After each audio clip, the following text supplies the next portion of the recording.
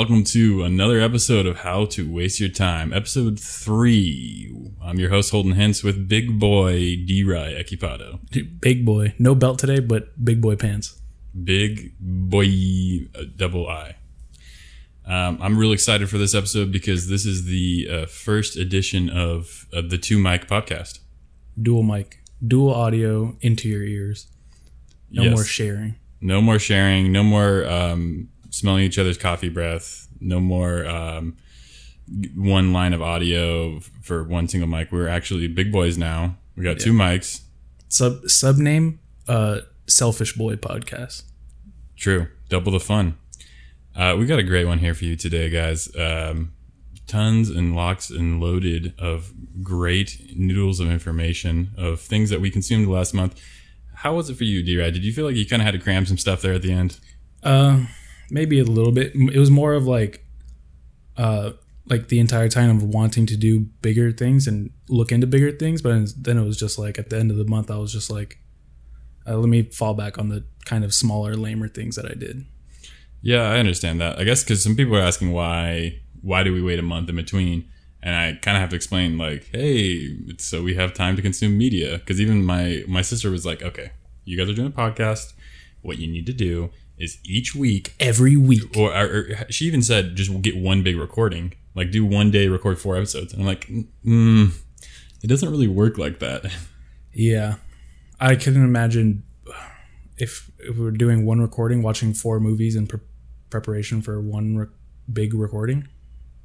Is that... Yeah, I guess we could. I don't know. This way, I feel like it just enough time to stagger out and make complete thoughts and consume of like the different medias. If that makes sense. Yeah, no, for sure. Definitely at the end. I just finished watching the anime that we're going to be talking about today, so a little bit of crunch time. I finished what I was reading this morning. So yeah, but I think as we get going with this in a solid routine every 4 weeks, I feel like is going to be our sweet spot. I think we'll be able to plan things out a little bit better. And other kind of cleanup news. Basically, I've been including timestamps in the show notes. However, I've heard complaints that, I don't want to manually drag it or whatever. But if you have the Pocket Casts app, it actually makes hyperlinks. So that way you can just click on it and it goes right to it, which is nice. I don't know if any other podcasts software does that, so let me know. Hit me up if your podcast does that, or your provider does that, right. and then I'll rep it here on the podcast as well. So yeah, that's helpful. I think that's what you need if you're going to listen to certain segments. Download Pocket Cast, listen to the show on podcast. It's honestly the best. Pocket Cast. Yeah, Pocket Cast is honestly the best platform I've tested like 5 or 6 of them. I think they have probably the more diverse library too. Because I feel like you can get some stuff on Google Play or Google Podcasts and some stuff on Apple. I think I find most of my stuff through either YouTube or Pocket Cast. All right, bro. I'll let you lead it off this month. You got movies. What are you watching on the big screen? Watched a doozy, dude. A double doozy. Double doozy. So to open up this movie, it's called The Counselor. Came out in 2013. Oof. Whoa. Yeah, so my background with this movie is I definitely watched it when it came out. And in my head, I always had this picture of this movie. Like, this was a pretty good movie. I like the cast for it. Michael Fassbender, Penelope Cruz, Javier Bardem.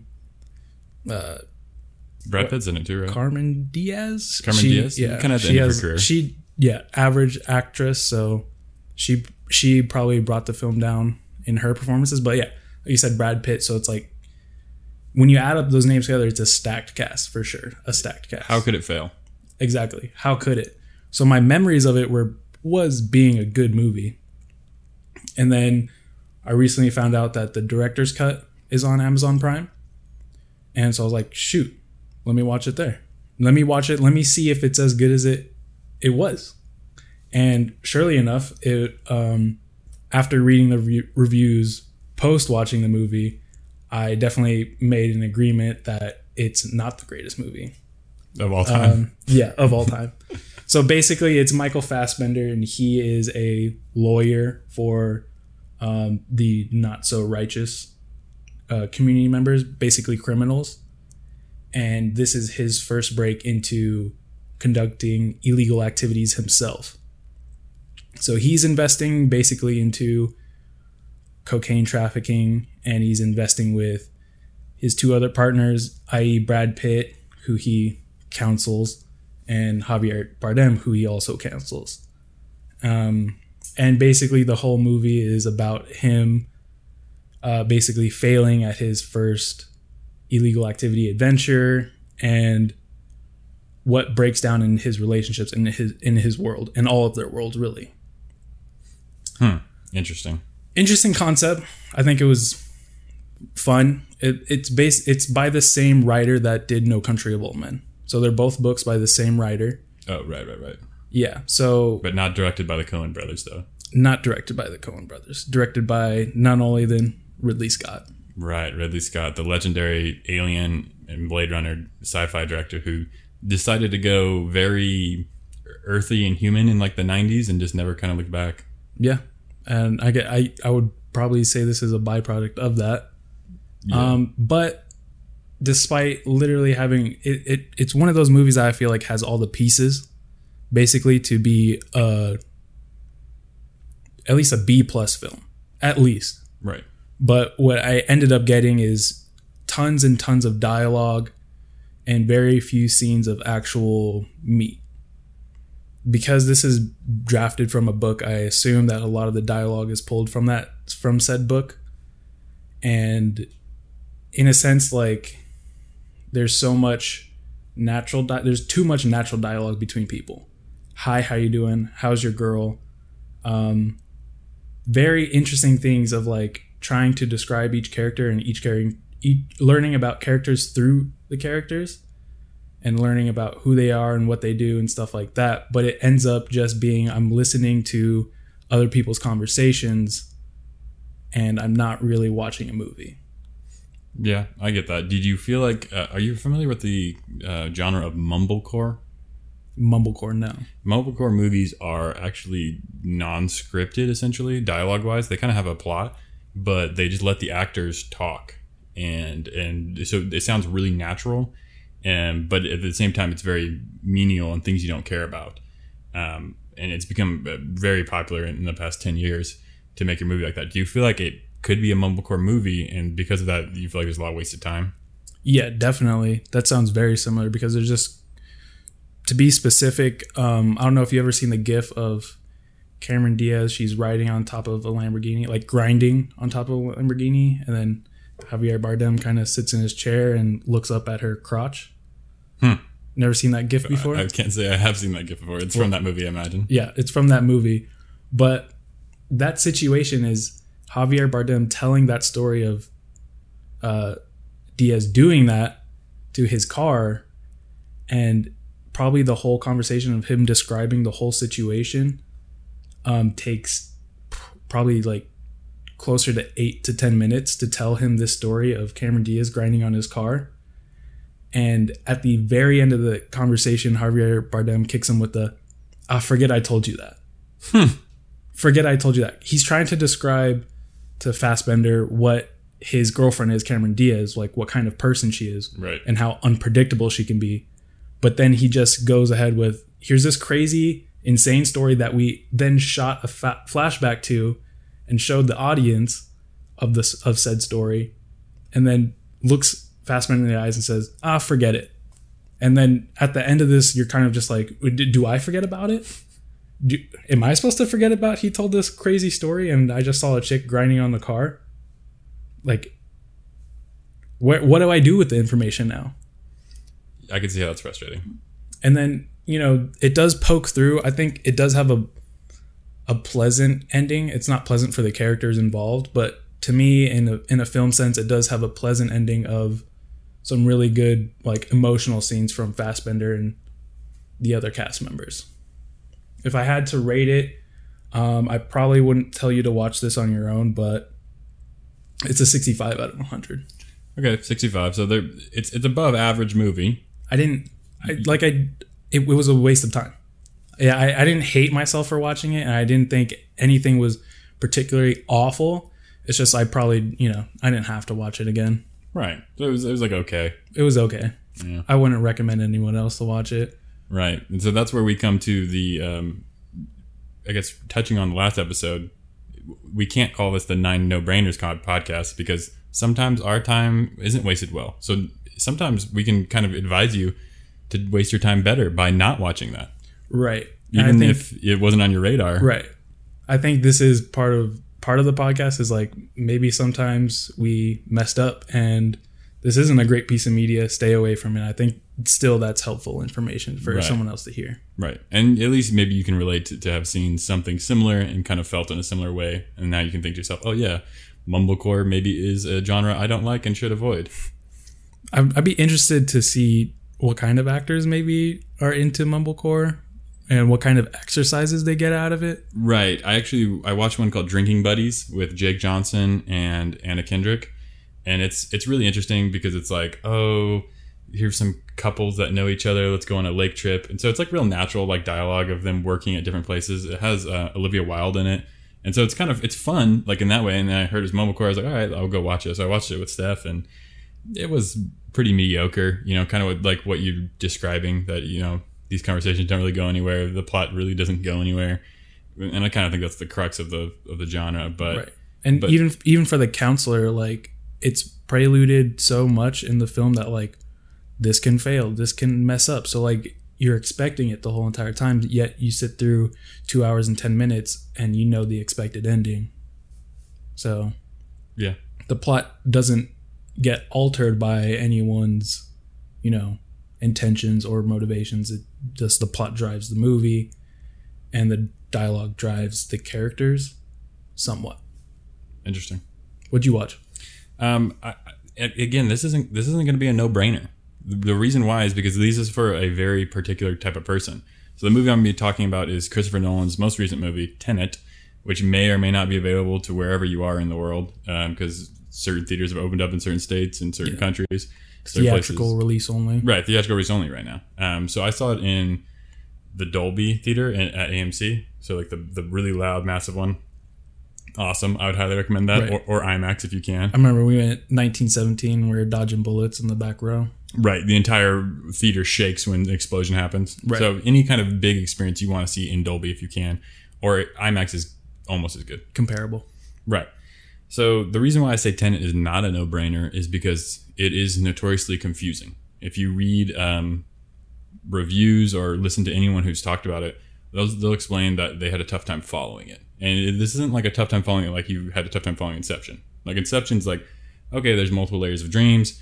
Maybe things got lost in the because it's like 4 layers deep or whatever. So things got lost in the layers. Christopher Nolan's other think piece. Right. Well, I mean, really, all of his movies have to do with time. He loves time dilation. He loves focusing on how time works. If you watched Interstellar, you watch Memento. Time alteration. Right. Right. Dunkirk, even though it's not messing with time, it's showing 3 different things at different time slots of the same day.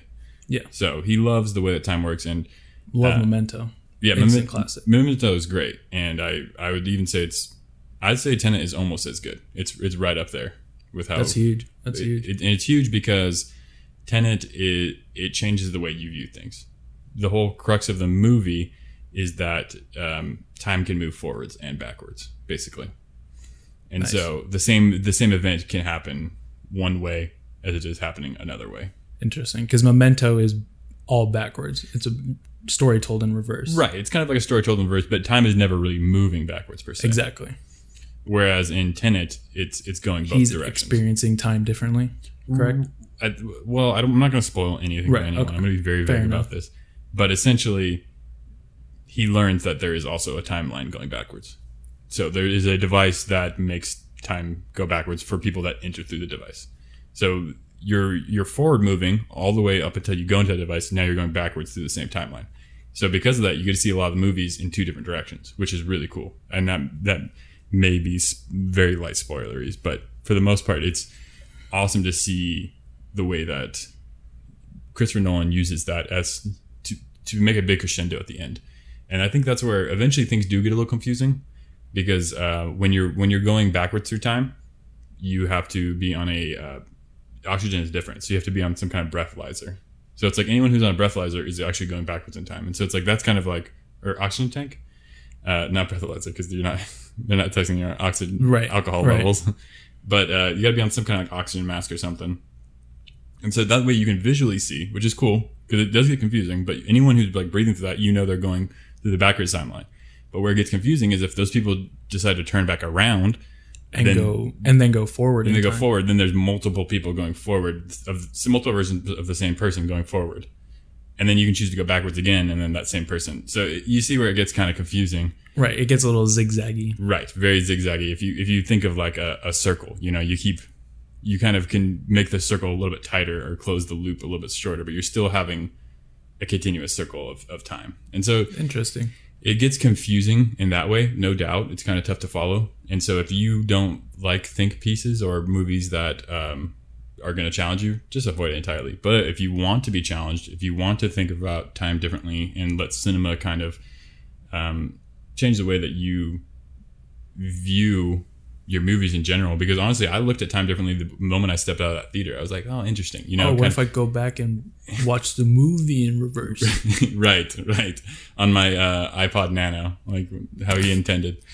No, but I mean, it just made me think of like what I was doing to get there, and when I was parking, and it really opened up my mind. And I think people will say, oh, it's a movie you gotta watch twice to enjoy it. This is certainly one that I know I will even like it more on the second time, because there's more things I'll appreciate that I just missed in the beginning. Yeah, I think I feel that way about Inception. It took me a few viewings, maybe 2 or 3, to where I got past the stage of like figuring out the timeline specifically, because like it's all linked, and it's like with the bus crash, and like so when you try to like figure it out and you get past all of that thinking stuff, then you could more enjoy the visuals. I feel like that's how I viewed Inception, I guess, on my second or third time.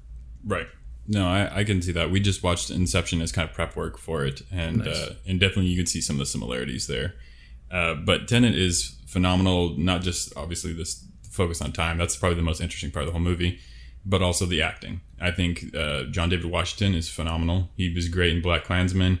And I would say he might even be better here, because he has to play this kind of almost James Bond-esque person. Someone who has his cool, has his swagger, but also cares about other people deeply. And that's the thing about James Bond that you never really understand, is why does he care about these women? The Bond babes, he'll do anything to risk his life to save them. Why? Like, he just met them, but he feels that overwhelming sense of duty or responsibility for them. And so similarly, I think that's what Nolan was kind of basing John David Washington character over, who's named the protagonist. Doesn't even have a name in the whole movie. But the protagonist is someone that is very spy espionage-esque, and really takes on that James Bond persona. And I think Nolan does a great job at writing that character into being someone that is the overseer, is the hero of his own story. And because of that, everyone who intertwines in that story and who interacts with him, you're like, wow, it's cool to see the way that they interact with this version of a Bond, like, spy person, Right. Have you seen a Bond girl? In real life? Like, in the movies? I think you'd have a elevated care for those women as well. So that was like a rhetorical, like, have you seen one? Okay, I wasn't picking up that drift. Right, yes. If I were to see Halle Berry in real life, I would drop everything and it's the worst Bond movie you could have chosen. I would risk my life for Halle Berry. You're right, bro. You got me. The ice car chase, dude. It's the same Bond movie. Oh, is that Die Another Day or something? Yeah. Yeah. And the big laser melting the ice. It's a little too extreme, I think, my taste for a Bond movie. Right. But I think this is like the best version of like a complex Bond movie almost. Yeah. Like it's definitely cool. It's well layered, but definitely the villain is very Bondy. He's like, let's see what you're up to next. European? I think he's Russian. Okay. Eastern European. Nice. Yeah, he's got Eastern European, and he's got like country of all supervillains. Right. Anyone who's from there is for sure up to something diabolical. What'd you score it? I scored it an 88. And the reason why that's significant is because that's my favorite number of all time. It's parallel, and it's perfect in all ways. I love 88. And the reason why it's significant is because I only give 88s out to movies that really resonate with me. Like, I'd rather give an 87 or an 89, because 88s, I feel like they have a special connection. So like Ratatouille would be an 88? No, That's funny. Ratatouille is like 97. But 88 is like, for movies that are great, that resonate with me, Yeah. that aren't masterpieces, but still are very special to me. And I recognize their flaws. I recognize the female in Tenet is... It was a movie. It was a movie goofy. for you. Right, but yeah, definitely a movie for me. I love the costume design. I love so many different things. Robert Pattinson is phenomenal. He just does such a great job in this movie, like out of his mind. Like he plays such an integral character, and the minute he gets introduced to the story, to the last like frame he's in, he's just captivating. He really does steal the movie. It's not about him, but he really elevates it to the next level. And so there's just so many little things that were put there for me. And I feel like a lot of people had a tough time with this movie and didn't even like it. And I just feel like, well, Nice. It feels a special connection to me because I loved it so much. That's great. That's great about film in general. Robert Pat's on the up and up. Oh yeah, man. He hasn't done anything bad since 2010. Like that was his decade, bro. 2010 to 2020, that was his decade. He's just Lighthouse, he's been going off. phenomenal. Lighthouse was phenomenal. Lost City of Z, a lot of really good stuff he's been in. So I asked you what you were watching on the big screen. What about the little screen? What about TV, bro? Little screen has been pretty interesting. Little screen is always like the wind down bedtime type stuff. So this month I just cracked into The Boys season 2. So I'm about 2 episodes into season 2, but I watched season 1 when that aired. And that's kind of more of what I want to talk about rather than season 2, which has just released this month as well. Right, new stuff. Right. So it's getting into new stuff. But the reason I want to talk about The Boys is because it has like a similar zone of Umbrella Academies, which we talked about last time. So another thing of like this superhero genre, but bent and turned towards a gorier, darker story. Right, notably way gorier than like Umbrella Academy. Yeah, gore definitely into the accentuated category of gore. So more blood and more goofy, murders and killings than anything you'd probably see in Umbrella Academy. And this also has probably a notch up higher in the comedy place. It throws a lot more jokes out in the runtime, and a lot of the characters are perceived as are basically displayed in a joking form. Like the main character himself is just a regular old guy, and in some way or another his life was altered by these supes or superheroes. Right, like the Justice League essentially. Yeah. And after his life was altered, he is basically tracked down by this guy named Billy the Butcher, and basically strong arms him and forces him and recruits him into this anti-supe, basically killing superheroes from that point on. And it's just funny how Billy the Butcher's over the top, and your main character, he's kind of just like shy and doesn't talk much and doesn't really have a place in like a team of psychopathic murderers. But I think in the long term, this is like, it's a funny show, it's a gory show, and it has like a real ease to watch, if that makes sense. Like you turn it on and it's funny and it's kind of gory, goofy, and it's like has a sense of not too serious of itself, if that makes sense. But, yeah, I watched episode 1 of season 1, and a lot of people said I didn't give it a fair chance. Sure, but I watched 1 episode and I just felt like not for me. I felt like it was like too over the top, like just I don't know. It's fairly crude and vulgar. Yeah, and I'm not saying that's the worst thing in the world, but in this case, it just felt like just turned me off too much, and it wasn't funny to me. So I feel like it definitely has a certain audience it's going for, and not saying that you're that audience, but it certainly is more towards people that are sophomoric. I don't know, for lack of better terms. Yeah, it's not very highbrow comedy. No, it's not. It's definitely like butt fart poo poo jokes, but probably with not the same language, maybe a stronger language. Right.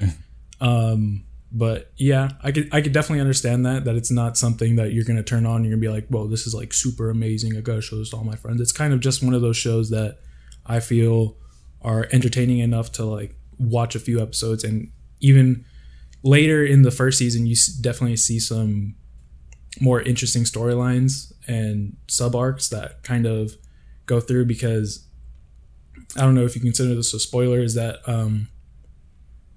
the main superheroes, I guess, that are, treated as superheroes and in the society basically start distributing out this formula that basically creates superheroes, distributing it to countries with strong terrorist, movements in them, and to basically get them approval into the United States Army as superheroes. So that, I feel like that storyline in itself is interesting enough to, kind of move me away from, oh, that was a funny dick joke, or that was like, they rode the line of nudity on that joke. It's like that storyline also is what's intriguing about this, because I don't really never really, listen to that storyline of a superhero fighting super terrorists. Right. So if you get past all of the garbage, then there might be some good stuff underlying, is what you're saying. Definitely, dude. Some redeeming qualities. No, I mean, I'm glad you liked it. Yeah, all the characters are great and it's all acted well. I think I landed on about an 80. I think I'd probably go up to an 82 because this newer season is definitely looking like it's packing more story and acting and just more overall basics, film, TV kind of energy rather than, first few episodes of season 1 trying to draw you in with all the goofy stuff. I'm glad you like it, bro. I'm glad somebody does. Yeah, dude. Just me out there. Just me watching. Yeah, just you and Abby. Yeah. Yeah, the two of you. You guys have each she'll other. fall asleep before the episode ends, but Right, just give her the recap the next day. Yeah. It's only the last like 20 minutes. Right. Yeah, it's only like half the episode. What you watch on the tube? On the tube, bro. So HBO Max has a lot of good stuff, and I'll probably be talking about some more stuff in the future from that little. Yeah, I definitely want to get into HBO Max. There's definitely some good stuff on there. Right, there's a lot of good originals and stuff. Just one of them that we got into because it's a different year was the Hard Knocks, which is a look into the NFL training camp. And I hadn't realized that it's been going for, I think it was the 15th year this year. So every year they kind of focus on a different NFL team and they look at their training camp. Just real short. I didn't realize it's 5 episodes per season. That's it. For some reason, I figured it was like a big season. I don't know. I thought they focused like half the season or something. But anyways, they go through training camp. You kind of find your underdogs. They try to make storylines about people who have been in and out of the ringer for a while and been knocked around. And they try to be like, well, are they going to make the team? Or are they going to make the cut? The reason this year is interesting is because it's the first time they ever focused on 2 teams. Previously, they would do like the Cleveland Browns one season.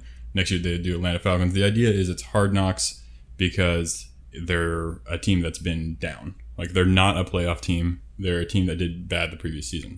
Their team's trying to build a future for their franchise. Right. And so this year they did 2 teams, but one location, LA. So they did the Los Angeles Chargers and Los Angeles Rams. And it was cool to see and learn about a lot of players that I had kind of been off my radar entirely. Like the Chargers' Derwin James. He was a safety. He made a Pro Bowl. He's real young. I just didn't know much about him. But like his loss, like he got injured in training camp. And I don't know how long he's going to be out for, but him not being there is like the difference between them winning or losing yesterday against the Kansas City Chiefs. Like if he was there to like stop that big gain in overtime. Right. That's a huge position. Right. Yeah. Safety's massive, but just, I had no idea how skilled the guy was, and just watching his highlights and just little things and just kind of learning what a class act the guy was and just seeing different things about different teams was really fascinating. Right. Like a safety can really change how the whole entire defense frames their lineup, basically, frames their coverage. Right. And so Hard Knocks kind of looks into the stars, but also obviously people that you just literally have never heard about, and tries to make an interesting narrative. Sometimes they succeed, sometimes they fail. There's this guy named, I think, Clay Johnson, and he's like, his dad is like real close with Brett Favre, and so they do like Zoom calls with Brett Favre. And that's funny. It's really bizarre. And so he, everyone knows it's recorded, and they're recording the computer screen or whatever. But Brett Favre will give him like a hard time. He'll be like, "Yeah, man, you got to get out there and start doing your thing, Clay. Like, you're my favorite player out there. Like, you got to make it happen." Does he have that deep of an accent? Yeah, Brett Favre talks like this. Favre. Yeah. And so that kid was like, oh, you want to support him, but like on the field, he's like, oh, fudge, man. Oh, frick. What the frick? I'm so pissed at myself. Like, it's just, I've met people like that who are like, not only is he like really hard on himself, but he's like, hey man, killer job out there. Like, that was a heck of a tackle. Ooh, good block, man. You got me with that good block. Well, like, yeah, I think if I were on the field, I'd be that kind of guy. Just like, I probably couldn't perform as well physically, but I could definitely talk my way into making myself either feel bad or worse, or definitely make some other people feel great. Right. I feel like you would be tough on yourself, but you're not going to be like this dude. This dude was just so obnoxious with like how much he was like hyping other people up. And then when he's like, man, I don't even know what the heck I was doing out there. Fudge, man. I made so many blown assignments, man. And so it's like, you want to focus on this guy because he has some like NFL history, but then at the same time, he's just like overbearing.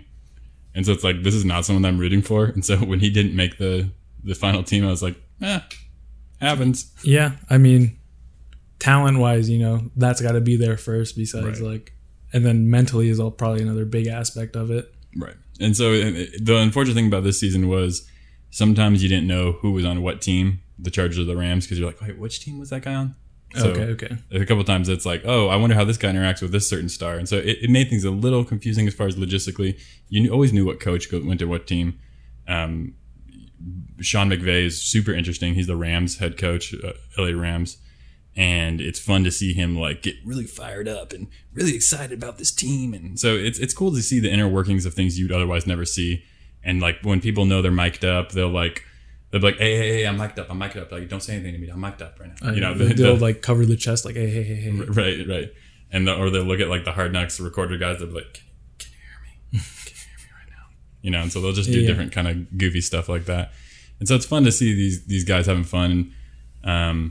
But at the same time, when you cover the wrong people, that's a big mistake. It's something that's like, oh, this could have been a good storyline, but honestly, everyone they followed all the underdogs. No one made the team. It was all training camp, which is like training camp's a big part. Like if you're on the training team roster, that's a big part of helping out like the main guys get good looks on the scout team. But if you don't make the final 53-man roster, it's like that storyline just didn't really go anywhere. So it's like, I mean, they're happy, they're excited because they're undrafted rookies, right? Or they're fourth-year veteran who never actually been on a team but always been kicked around. And they're kind of excited to do the walk, but at the same time, it's just like it's tough when you're like, oh man, that guy made a play. He was so good. Why is he not on the final roster? And so it can be frustrating that way. But it's narrated by Lev Schreiber. It's been narrated by him for like the past like 15 years, and he does a great job. He just has this immaculate voice, and like he plays Sabretooth and X-Men Origins Wolverine, his best performance of all time, in my opinion. But it's really interesting, well put together, and it's the reason why I like it so much is because it's something I could see myself doing. Like I would love to be a part of that crew, filming it, editing it. Like it's just really well put together. Definitely an interesting look into that side of sports of training camp and things like that. Right, and I think it's very good. This season was almost great. I'm putting it at a 78 out of 100. I really enjoyed it a lot. It just wasn't great because I feel like they didn't really focus on the right people. And I feel like some people were a little boring. I loved Jared Goff, like talking about playing like golf in his backyard, because he's a millionaire.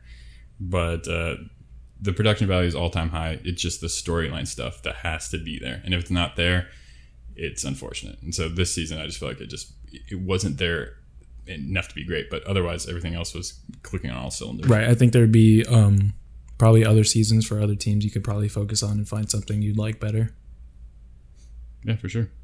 All right, bro. World of sports. What are you indulging in? Sports, bro.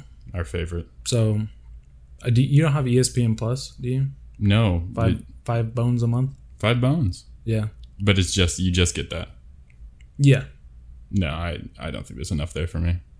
You get, you get the full category of the 30-30s and, other series, but I don't really watch the other series. Maybe you can get some soccer games for free, maybe. Okay. I get the occasional basketball game. Okay. But mainly what I wanted ESPN Plus for, is the Dana White Contender Series. And I'll let you know right now, I've never seen a single episode of this, so go ahead. Dude, it's so good. So have you seen any Ultimate Fighter? Of course. I've seen a lot of the Ultimate Fighter. I like that because it's two different like known UFC veterans who become coaches of like certain teams, and they got to try to make it Exactly. So and a lot of people have made their way up through that. Yeah, basically, has Ultimate Fighter is framed. It's a reality TV show, and they follow the two camps of the veteran coaches and basically just pro fighters that aren't in the UFC yet. And I do feel like it's framed more of a reality TV show because you get the big blow-ups of Rampage Jackson punching through a door. Right. Do you remember the Chael Sonnen video I sent you? I can't let you get close to me. Yeah, exactly. Yeah. Like two freaking coaches like beefing over right. like some random BS. You know, smacking each other, and like everyone has to come and break them up. Yeah, because these are professional fighters. They might kill each other. Literally. Right. So Dana White's Contender Series is a separate license from the UFC. Okay. So completely different league, essentially. But the thing is, both UFC or Ultimate Fighter and Dana White's Contender Series both have the same payout. Basically, is that fighters get these really great looks from Dana White himself and end up, competing for every fight. Basically, in the Contender Series, they're competing for a UFC contract. So you get this duality of like really, really super talented fighters, and then other people that have just been kind of bounced around in the pro circuit that have never really got to present themselves in front of Dana White himself. So basically Ultimate Fighter, but it takes all of the reality and all of the veteran camp, trainers out of it. And it just is a full fight card of really talented or really just okay fighters. And previous episodes were commentated by Uriah Faber and Snoop Dogg. Interesting. Yeah, so if you do go back, there's some interesting especially with Sean O'Malley and Snoop Dogg's reactions were really fun because they're both like giant potheads. Right. So like you could see them like interacting on a different level than anybody else. But one specific come up that I wanted to talk to you about is this guy Impa Kasanganay. Yeah. Congolese name, come on. This is like the second time I've made this joke on this podcast. Right. But is just really interesting. He had a fight in the third season of Dana White's Contender Series. And that basically, I think that ended in a draw, or maybe it was a split decision in his favor. Mm-hmm. So it just wasn't, it was a full fight. It went 3 rounds, and he, for whatever reason, Dana White just invited him to the next season. Like, come fight again next season. We'll see what you can do. And then he comes back next season, which was, I think his fight was only a month and a half ago on the Contender Series. Right. So still just a regular pro fighter. Never really just got the same looks that other fighters did. But in a sense, he came to this season of the Contender Series, made a second round TKO in front of Dana White, and end up earning his contract. 6 days later after that, he gets a prelim fight on Fight Night against a pro fighter. Right. Someone who already has the UFC contract. Exactly. So now within basically a 2-week span, he goes from a pro fighter not really getting the fights that he wants to a UFC fighter debut. And I think it's just really interesting, especially how the climate of like the volume of fights that the UFC is pushing out now during the COVID season. There's a lot more room for professional fighters. And when you're watching the Contender Series, you can literally watch a guy a month ago come on to the Contender Series, earn his contract, and then maybe next week he's in, a prelim fight, which I think is just, it's super exciting when you want to, follow fighters and you find fighters that you do end up liking for a long time. No, I think that's super cool. And I like that it's, it's different, but it has capability to bring these guys up really quickly. Yeah, super quickly. That's exciting. Yeah, super exciting. And it's like, you do kind of get this, there's some really talented people on the Contender Series that, beat the crap out of other dudes, or like first round knockouts. And it's like the level of fighting is like no one in there is going to try to sway judges' opinions. Every fight they're looking for a finish because they want to finish somebody in front of Dana White. And that like basically guarantees you a UFC contract. If you can knock a guy out at the Contender Series, you're basically guaranteed a free ride up to the UFC. Right. And that's where, like you said, Sean O'Malley came from, right? Yeah. And he was very quickly one of the most interesting fighters in the UFC just because of how obnoxious, loud, fun, brash he was. And that's where the whole concept of the Sugar Show came from, is because he would knock people out, and he's this real skinny, tall guy. Exactly. And so that's cool. That people like him may have not had the opportunity if it were not for this show. Yeah, because you get one good knockout at the Contender Series, and then you get big, huge, like you get the Dana White, and then the other two. What's their position called? They co-founders. Not co-founders, but they set the fights basically. Okay. They're there too as well. So when you knock somebody out there, it instantly perks them up and like, okay, who do we want to, pair this guy to next? Right. And in the case of like Impa Kasanganay, he's like a striker with some wrestling background, but he just wanted to fight. Like there's the same thing of like a post-fight interview. He's like, I just want to fight. Like, give me somebody I just want to fight. And, gets this other guy that's a UFC guy, been there for like a year or so, and just has a win and a loss in the UFC, and he's not really like doing anything, but he's the same thing. Like, I just want to fight. So you get this really great fight out of those two guys, and now Impa takes that W, and now he's like, okay, now he's looking at maybe top 20 middleweights, right, instead of just like the bottom of the barrel type of guys. That's pretty cool. I like that accelerated track. Yeah, definitely. I think overall I'd probably give it around an 80, an 85. If you do like fighting and you want to follow more fighters, like, you probably should be watching the Contender Series. It's really great fights. Yeah, no, I would actually really like to watch that. It may be worth the $5 a month, but I need further convincing that there's more stuff out there for me. But no, that sounds really cool. That sounds like the better version of The Ultimate Fighter.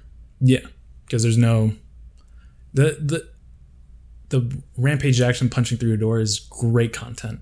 True. But when you compare it to like, maybe 6 to 5 person, fight card, like, it's a little bit more interesting when every single one of them wants to kill the other person to get into the UFC. Right. No mercy. No mercy. In the world of sports, what did you partake in? Well, bro, let's just say sports are back. Okay. Full force. I know we talked about the NBA playoffs or whatever and other sports, NHL, but sports are back. Some teams fell, some teams rose. Right. Sports are back because the NFL is back in season. Can I get a woo woo? Real sports are back, baby. Yes. So in this past month, we've experienced a couple weeks of NFL football. 2-week mark. 2-week mark. My team is the Houston Texans. Yours is now the Las Vegas Raiders. Raiders. Let me try that again. Las Vegas Raiders. Yes, they are indeed. How do you feel about Vegas? The city we live in. I think a lot of people explained it like, I was just watching a few interviews and Derek Carr's like, we're debuting here, but the fans might be in the stadium, but the whole city knows we're playing.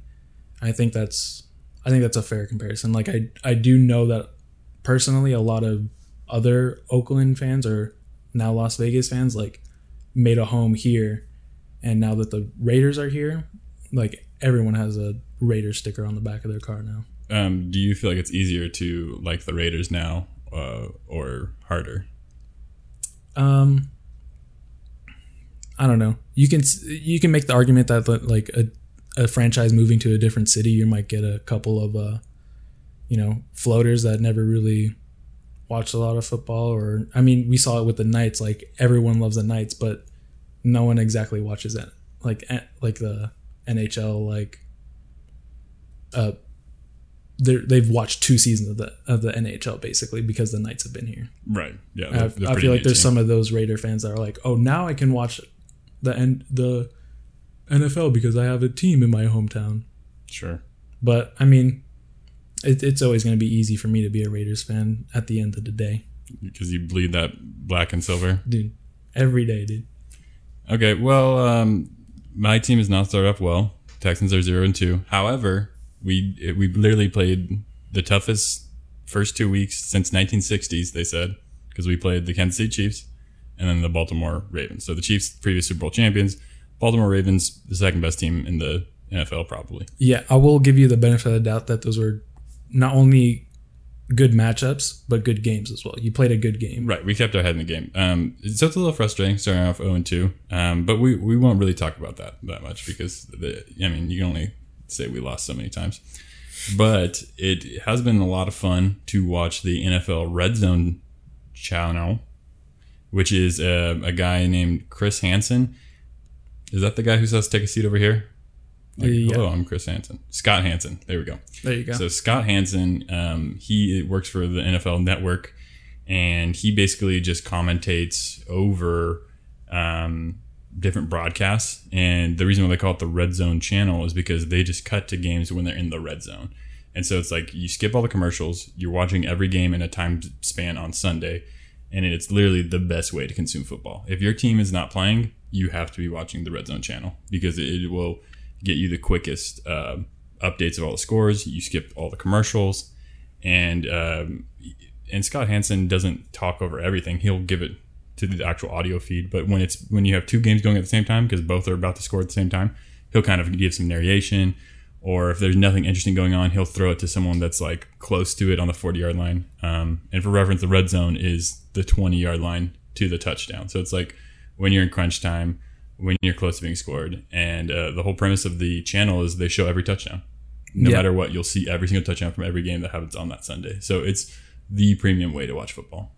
Yeah, definitely. If it's the argument is like if your team's playing, you're probably watching that game. Right. But like red zone, it's literally every team scoring plays. Every offensive, they're trying to score. So it ends up being the most exciting part of football, condensed into a single channel. Right. And the best moment of that channel is what he calls the witching hour, which is the last, like when it's fourth quarter and there's like 3 or 4 minutes left. It's like that way for like 4 or 5 different games. And so you got the witching hour where like games are within one score, only like one timeout left. And so it's like 3 or 4 things. Sometimes you'll have 4 screens on the like TV at the same time because people might score on that next play. And so you got to see it happening all at the same time. And so you get like the kind of the domino effect and you're like, whoa. And so you get to experience football in the best possible way. So if you're a fan of the sport, that's absolutely what I'd recommend is watching that channel on Sunday when your team's not playing because it's going to give you the best experience overall. Right. And also the framing of like there's, could possibly be 4 games going at the same time and you could have an interest in multiple games at a time. No, totally. Like, I mean, yes, the Ravens smashed us, but I mean, I don't mind watching the Ravens. They're fun. They're fun to play against, they're fun to watch. The same with the Vikings. There's certain teams that I like watching, even if they're not my team. They're still teams I favor and hope to do well. I enjoyed watching, someone get smashed, whether it be the Texans or whoever. What are you trying to say, bro? Somebody gets smashed, dude. I want to see them get smashed. Yeah, I appreciate it, bro. I'm sure it's good football. Yeah, great football, dude. I loved it. And while we're here, let's briefly touch on fantasy football. Your first year, right? Yeah, definitely. I've been doing fantasy since I was like 16, so I've been doing it for a few years now. I did a money league last year with my wife at her work. This year, no money league. I'm just in two leagues. One with the MinMax community, who are some gamers, and then with one where I'm the commissioner of, and that's a 12-man league with all of my Oregon Portland mission return missionaries, just a big group of them who I know and I kind of want to keep in contact with. So I send out bi-weekly texts and like say, this is where we are on the standings. This person at the good luck this week, guys. Hey, don't forget to say your lineups. But I try to make it fun and entertaining. But you in your first experience with fantasy football is kind of a doozy. Yeah. Also commissioner, by the way. So you? Yeah. You didn't just tell me that. No. Yeah. But I mean, I wouldn't say I'm like in control exactly of everything. No. It's basically a family league. Yes, so very family. Yeah, my sister, my uncle, my brother-in-law, my dad. So just the 5 of us 5 teams. 5-team league. 5-team league. Interesting enough, I think my sister has like 160 points on a bye week, which is great that no one got touched by that. Can we explain that every week there's a team on a bye week because it's an odd number? Well, yeah, it's an odd number. So once a week, every one person's on bye, and it's just. I mean, I wouldn't call this my first experience with fantasy football. I'd probably call this my 0.5 experience with fantasy football. You're not wrong, bro. It is not a true fantasy football. Yeah, because honestly, everyone's lineup and everyone's roster can sway either way. There's very big people on everyone's roster, and especially now, like we've had a few like big injuries pull a couple people out. So it's really interesting to watch how basically much people are scoring and also how little people are scoring. Right. Because essentially the way fantasy football works is the better your players that you have on your team do in real life, you get points for them. And so you guys have players that you can start, and those players are going to score you those points. And then you also have backup players who are on your bench, and if they score you points, it doesn't matter. Those points they're gone. Essentially don't count. They don't count. But I imagine you guys have so many good players on your bench that your bench is outscoring your starting lineup all the time. Yeah, constantly. You'll have someone that was, on your roster projected 25 points, and then someone on your bench that was projected 10. And obviously, whether you know the person or not, or watch games of them before, like you have a certain sway to put the projected 25 points on your roster. A little bit of pressure, yeah. Yeah, just a little bit of pressure. And then you also, you just look at the matchups and you see how they're, how this team will fend against another team. Right. And, sometimes you end up with like almost 80 points just chilling on your bench, gone into the ether, while, some starters on your roster, just put up like a measly 6 or 8. And it's kind of interesting that way. I don't think many other leagues experience that. Right. So typically, I think the lowest number I would ever say to go in a fantasy team, like league, would be 8. I'd say don't do anything less than 8. So you guys have 5, and because that, a lot of the wealth is not being spread around how you'd expect. Whereas if you have a 14-team league, which is one of my leagues I'm in, it's stretched really thin. So you don't have any good players on the bench, because it's so many teams. And I think 14 is probably too many. And even at like 12 or 14, you're going to have maybe 2 really bigger guys that are on your roster at a time. And that's where you really want to watch, you want to watch all games closely and, watch your, judge your bench really closely, and you need to know who's on your bench, because those are the guys that are actually going to win you games. You know what I mean? That makes sense. Like, no, that's fair. Moving your bench around. Whereas like me, like for the past 2 weeks, I just pulled injuries off my bench and I'm still, 2-0. Nice. For bro. Just like looking at it and like, oh, this guy was injured, pull him off. And then, sure enough, I have someone that's going to score me at least plus 10 on my bench, because everyone has a good matchup. You're not wrong. I'm giving this season so far, I'm going to give it that solid 90 out of 100. Mostly because the Texans are 0-2, but I'm just so happy football's back. It's great to watch all of these teams play. It's great to see that they tested everyone after 2 weeks, and there was only 2 positive cases of COVID. So It's like everyone's keeping their head in the game. Really smart stuff. Some fans are even at certain stadiums. Like Florida's really lax, so I know the Dolphins had like a bunch of people there. It was almost like every other row they had people there.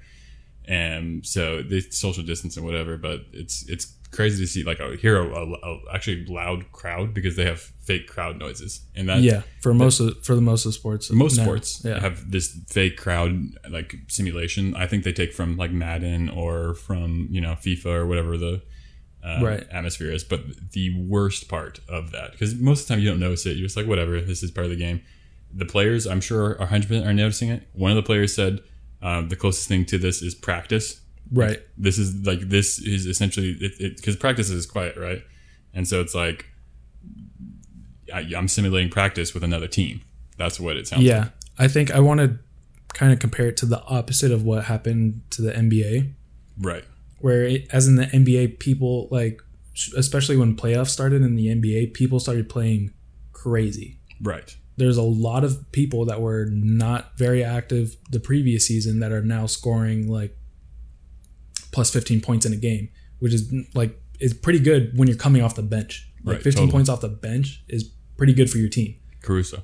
Yeah, especially like guys like that, because it's just interesting that there's no one there. There's just a big Zoom screen of fans, Right, fake fans. and they change the CGI logos on the floor when it's a home game. Like to see people like come off the bench and score that much, and especially other teams that have like basically have not had the same amount of attention previous seasons now have huge amount of attention because they're scoring so well. And I think it was something like scoring went up 30% in the bubble, whereas I think the NFL is almost like an opposite effect where there's so many people on the field but there's no noise, Right. No, so they're it cold. doesn't feel like a game, it feels like practice. Right. And the worst part watching at home is when there's like a bad call or something like that, they'll get like the fake booing.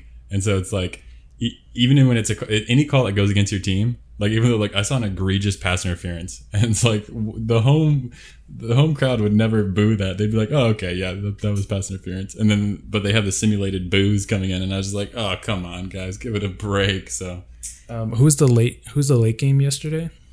New England. in the evening, Yeah. Seattle and New England. Yeah, Seattle and New England. There's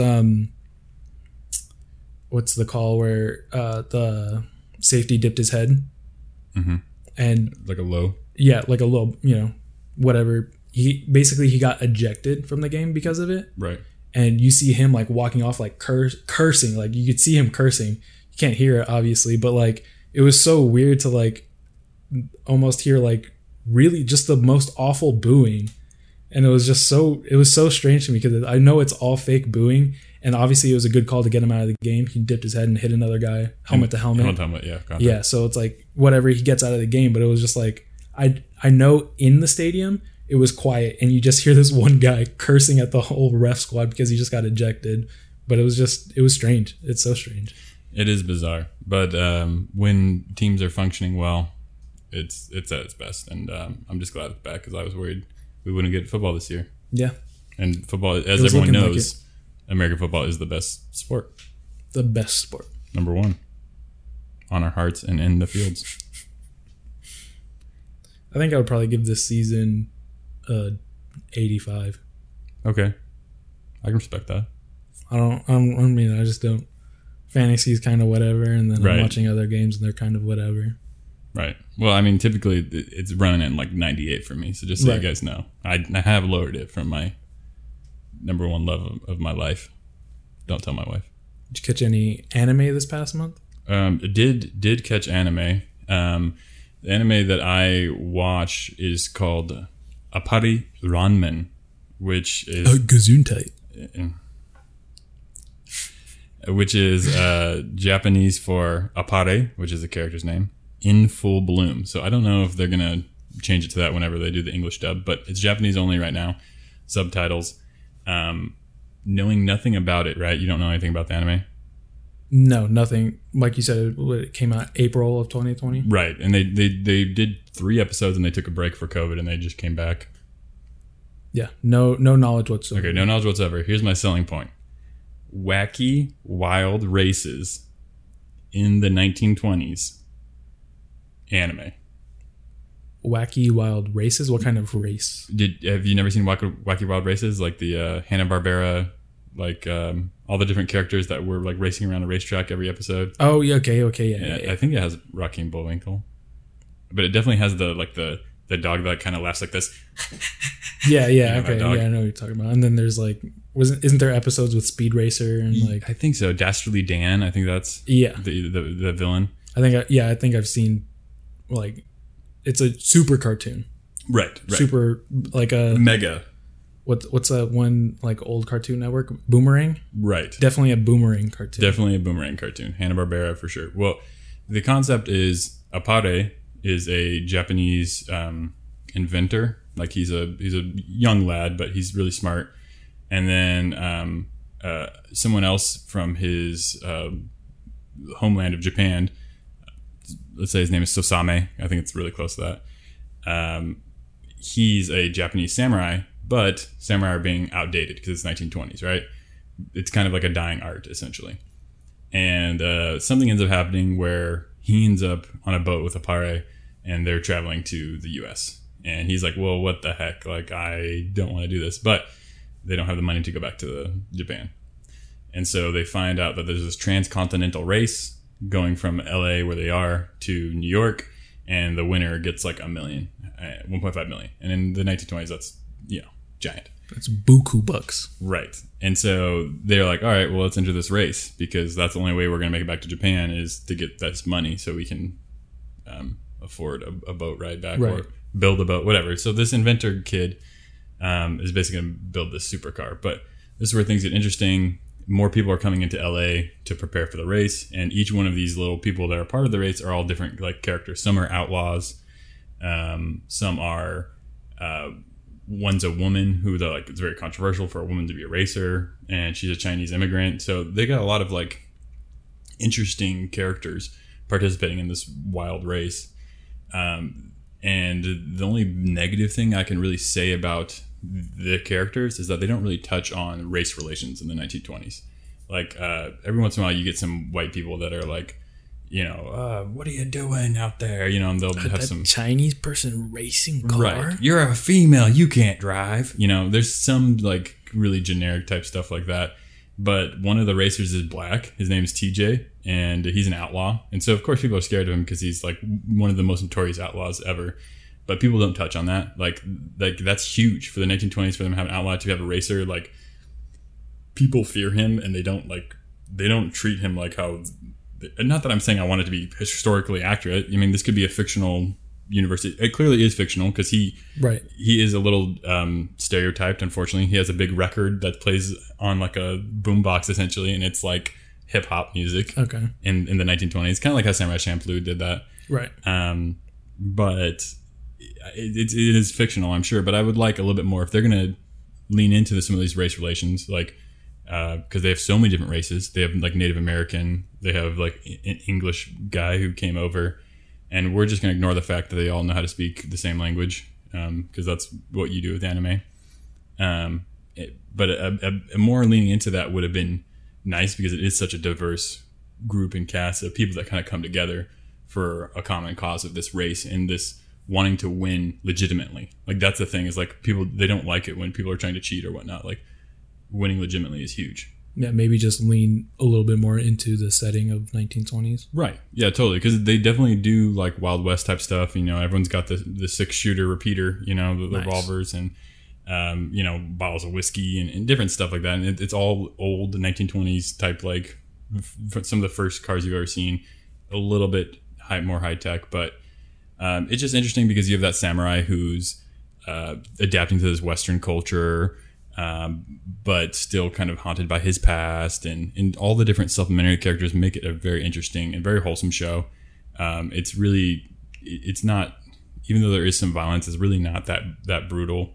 I would have liked even more leaning to that, because the samurai ends up killing people, and people aren't like, oh, it was self-defense or whatever, you know what I mean? So it brushed off more than brushed off, because a lot of anime don't do that. They don't put weight in the bad guys' lives. Yeah. And that's an unfortunate truth of just anime. They kind of want to put all of your best people on a pedestal and show that they're... Yeah, good guys are good guys, bad guys are bad guys. Right. And so those are the major downfalls of it. But otherwise, the art is about as good as you ever want, like, a anime to look, like, just general. Certain anime have better styles, but if you go real generic anime, this is what I want my anime to look like. It's really, like, well made. Even like some of the 3D type stuff, they'll do CGI for like some of the cars. Some of them will be drawn in 2D, but even that looks pretty good.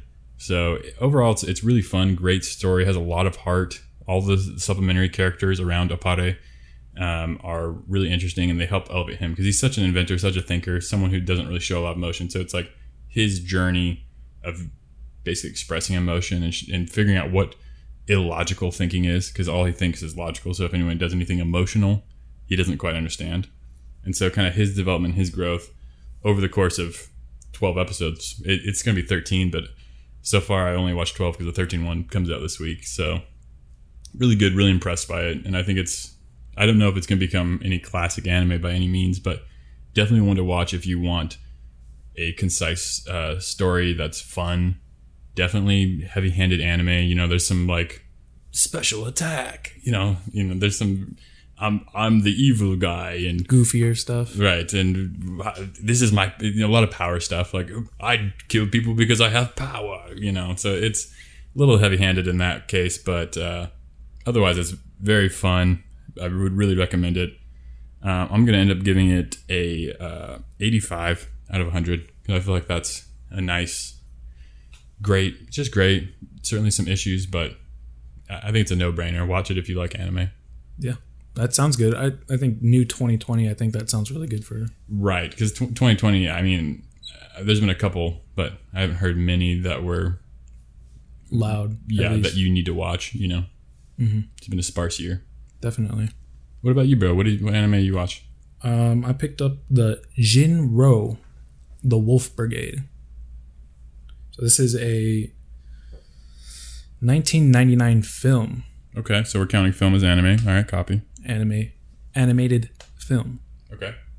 But I think the main position I have about this movie is that it's the same animation studio and director as Ghost in the Shell movies. Okay. I feel like this is an interesting one because I think Ghost in the Shell movies came out in like the same sort of time, 1994 to 1999, as the Ghost in the Shell movies.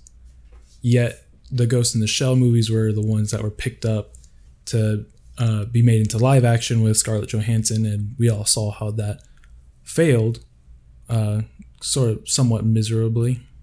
And did you watch that? I got like an hour into it. And you dropped it. And I dropped it. It was just kind of not what I was looking for as far as sci-fi films. Right. No, Ghost in the Shell is revolutionary as far as like that whole like the original cyberpunk. anime, yeah. Right. Whereas the live action, fell flat and didn't really make its money back in theaters. Whereas this movie specifically is almost no sci-fi and more leans closer to noir, which is one of my favorite like film genres, I guess. But, isn't really adapted into an anime form, if that makes more sense. Yeah. So it had me super interested in this movie. The setting is post-nuclear bomb dropped on Japan. And there's basically a rise in a democratic nation and people who basically want a less policed Japan, if that makes sense. There's a lot of like civil unrest and localized terrorism from the government and from the people in Japan. And it's just like them post-war, very poor and very industrialized, if I could say that. Okay. So basically it's like it ends up turning into a really cool action police thriller and has a great twist in it. And I just didn't understand why this wasn't adapted into the live action, because you think it would be good in live action? I think it would be great live action. Just finding it, decent enough actors who can act in a thriller and basically be deceitful on camera is all you really need for this to work well and to translate into live action. Whereas, Ghost in the Shell, there's so many visual things that they did visually in that anime that they can't do live action, right? If that makes sense. So this literally just follows this Wolf Brigade, which is basically a secret organization within the government that basically protects other people of the same affiliation, if that makes sense.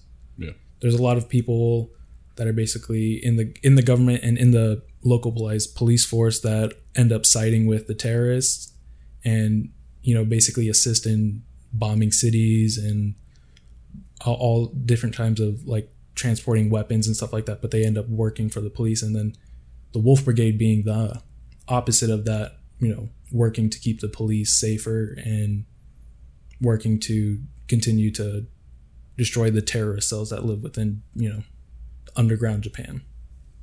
And I think visually it's fairly striking. I've seen screenshots of it, and it looks very appealing. Yeah. The art style is it's hand drawn. Yeah, super hand drawn. And I mean, if you have an idea of like what Ghost in the Shell looks like, there's a lot of has a very authentic like body shape and body movement. Right, fluid. Yeah, very fluid movements and stuff like that when just like drawing humans, and like everything seems a little bit more weightier and less floaty and less bouncy as right, like hyper other realistic. animes. Yeah, super hyper realistic, and has sort of the dialogue and the acting and voice acting to back it up as well. That's cool. And is it you watched Japanese audio or English? Yeah, I watched Japanese audio. Okay, with English subs. Yeah, cool. I watched it on, I guess it's on Amazon Prime. Super easy watch, and like I said, it's so much more closer to film noir than it is like over the top anime, and it could have worked so easily live action. Yeah, but that's a cool premise. Yeah, 87 out of 100. Definitely highly recommend. I think the issues lie in that it's a movie and not like a series. Right. You feel like if it would have had more time, it could have fleshed out a little bit better. And even in the manga for this, there's tons of just content there that could have been made into something bigger. But in a sense, I do like this also because it just follows the story of one policeman and one girl. And basically, I don't want to give anything away, but how their story interacts with him being in the police force and basically witnessing a bombing that he could have prevented. Yeah, no, that sounds really interesting. I want to watch that. 2 hours, 90 minutes? Yeah. 2 hours? 2 hours. 2 hours. All right, cool. Yeah, I'll give that a watch, bro. How about any video games of the month? One video game I've been touching and going with throughout the past 2 months is a game called The Messenger. Heard about it at all? Nothing. All right, The Messenger. Are you familiar with the original Ninja Gaiden? Like the one? Oh, dude. Like the PS1 original? No. Like the SNES original. Oh, okay. I mean, I know of it. You know of it, okay. The original Ninja Gaiden for me, I guess, is the PS1. Right, which is a remake of a. I don't understand that series at all. Yeah, once it gets to the bigger console, it's definitely far from a ninja thrown stealth game. Right, and so Ninja Gaiden for I believe the NES or SNES is like a side-scrolling 2D, just very small sprite-based ninja jumping, throwing stars and slashing with your side-scrolling new enemy, whatever. Right. That game, it definitely heavily inspired The Messenger. Because it's very similar. You play as a ninja. You're slicing at certain enemies.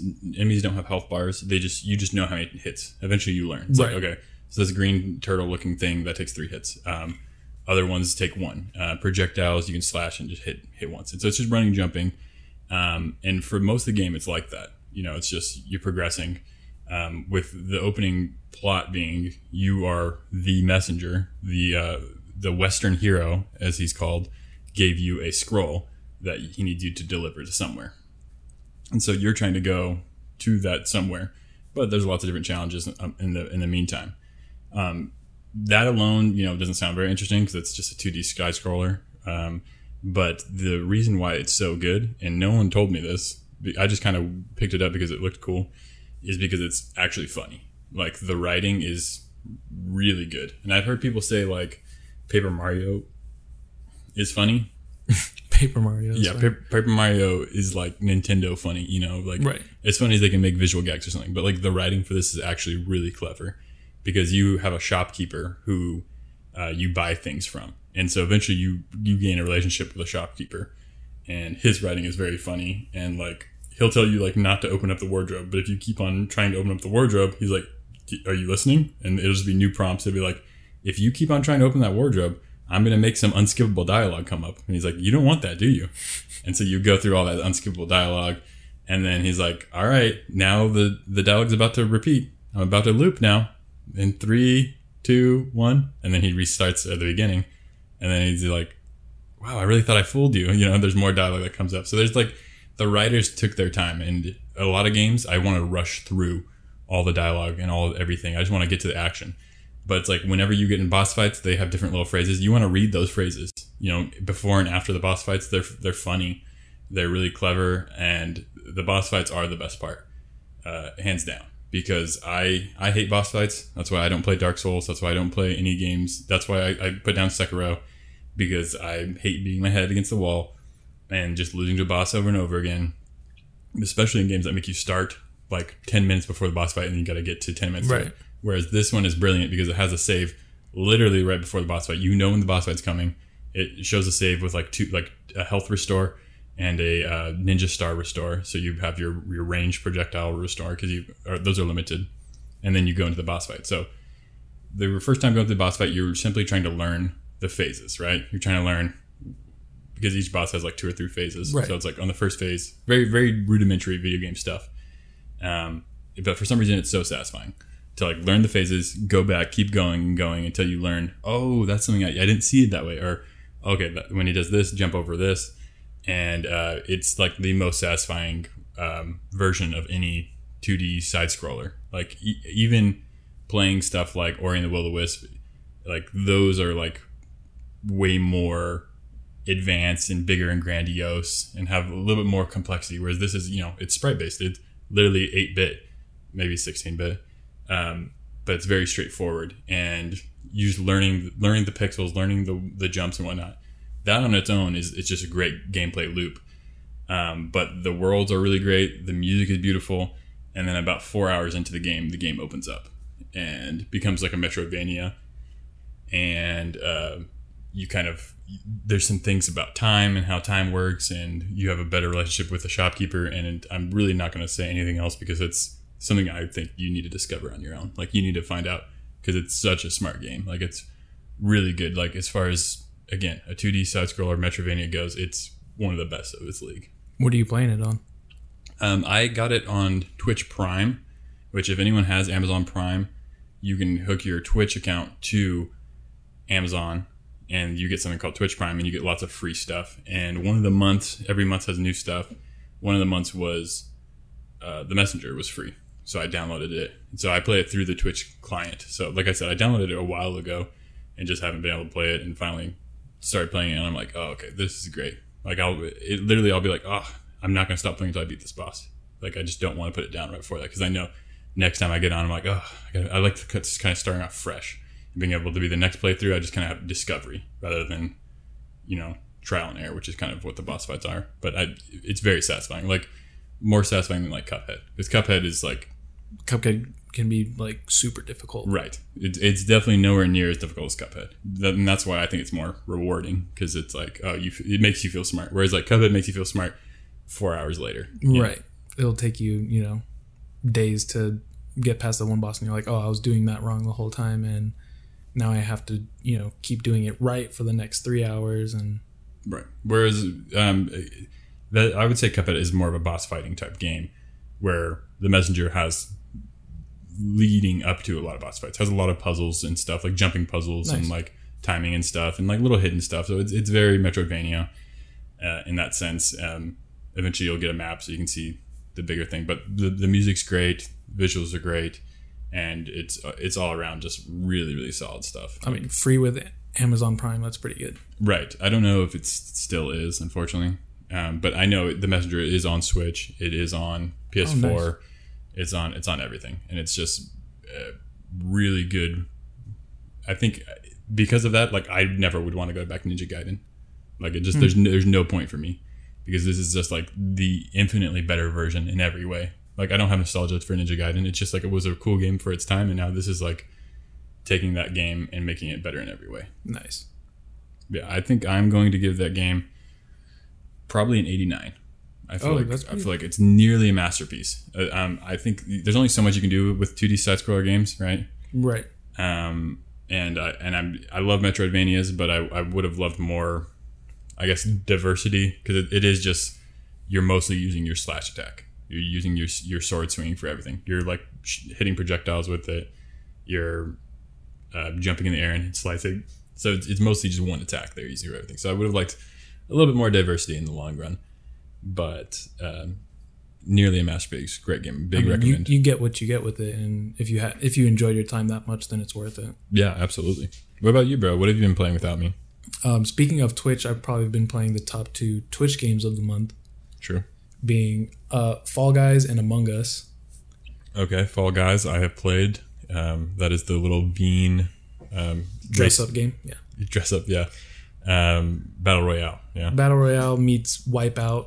You know, you're basically traversing the same path as everyone else, and you can fall off and get pushed off, and you know, there's different things basically hindering you from finishing the race, essentially. But in a Battle Royale format where people can be eliminated, going on to the rounds until there's a single winner. Okay, and you've been enjoying it? You like your time? I think both of these games I wanted to pair together because they're both definitely like mini game in sense. Like I can hop on and have a few games and maybe get a win, or you know, a few games and be entertained for 30 minutes to an hour. Okay. And you know, enjoying Fall Guys and enjoying Among Us, but starting with Fall Guys, like I said, visually it's not really anything super exciting. You can dress up your character, make it unique as you want, and the exciting part of the game and playing the game is basically me playing with my girlfriend, and you know, we're sharing the controller essentially in each life and each round, and it ends up getting to that exciting, like there's, you know, typically 4 to 5 rounds and you're at the finish line and you're getting wins, and it's exciting in the sense of like I just beat, you know, 60 other people at this game. Have you got your W? I think I have. I mean, how many do I have? I only have like a handful. Maybe but you've won 5. a few times. Yeah. You won 5 times? Nice, bro. Yeah. I mean, console-wise, I mean, there's some serious numbers out there. No, I know there's some serious numbers, but Right. good for you, bro. As far as like me and my girlfriend like handing it back and forth and playing like some of the games, like it's the top of the mountain. It's All top right. of the mountain. So now, what are some of some like courses you can go on? Definitely the best courses. Like if you it's all dependent on how many people are in your lobby, how long your basically game set can go to. So you could have 6 games. The top games for me is definitely like Seesaw is super fun when you. Seesaw's obnoxious, but sure. Seesaw is fun to me, I guess. Yeah. Like when you have a good opening position, Seesaw can be super fun because I can just, you know, when you're in the head of that Seesaw like game, like the top 5 people, you rip through Seesaw so fast, and that's entertaining to me. I think Hexagon is my favorite. Hexagon for the final. Yeah, Hexagon is great. Just so much like tension.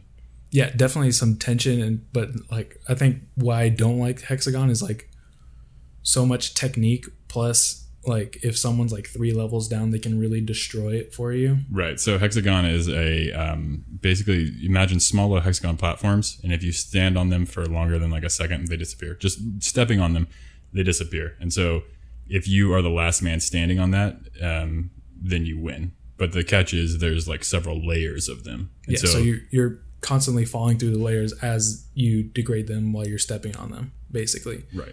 So like what I've seen people do is like they'll mess up themselves, drop 2 or 3 levels, and then decide they want to ruin it for everyone. Yeah, they want to now remove. Maybe they have a teammate that's higher up than them or whatever. They'll try to remove as many tiles as possible rather than trying to stay up as long as possible. Right. So mixing like really precise technique of you like jumping and like taking as much time on each tile as you possibly can. There's also people like, or even can be on the same tile as you or same level as you, removing tiles in front of you, and then you're like obviously you have nowhere to go but down. So maybe Hexagon, I think it's good if you win it. Like it's really exciting if you win Hexagon. It's kind of harder to win Hexagon rather than the other games, but right. Yeah, Hexagon's good.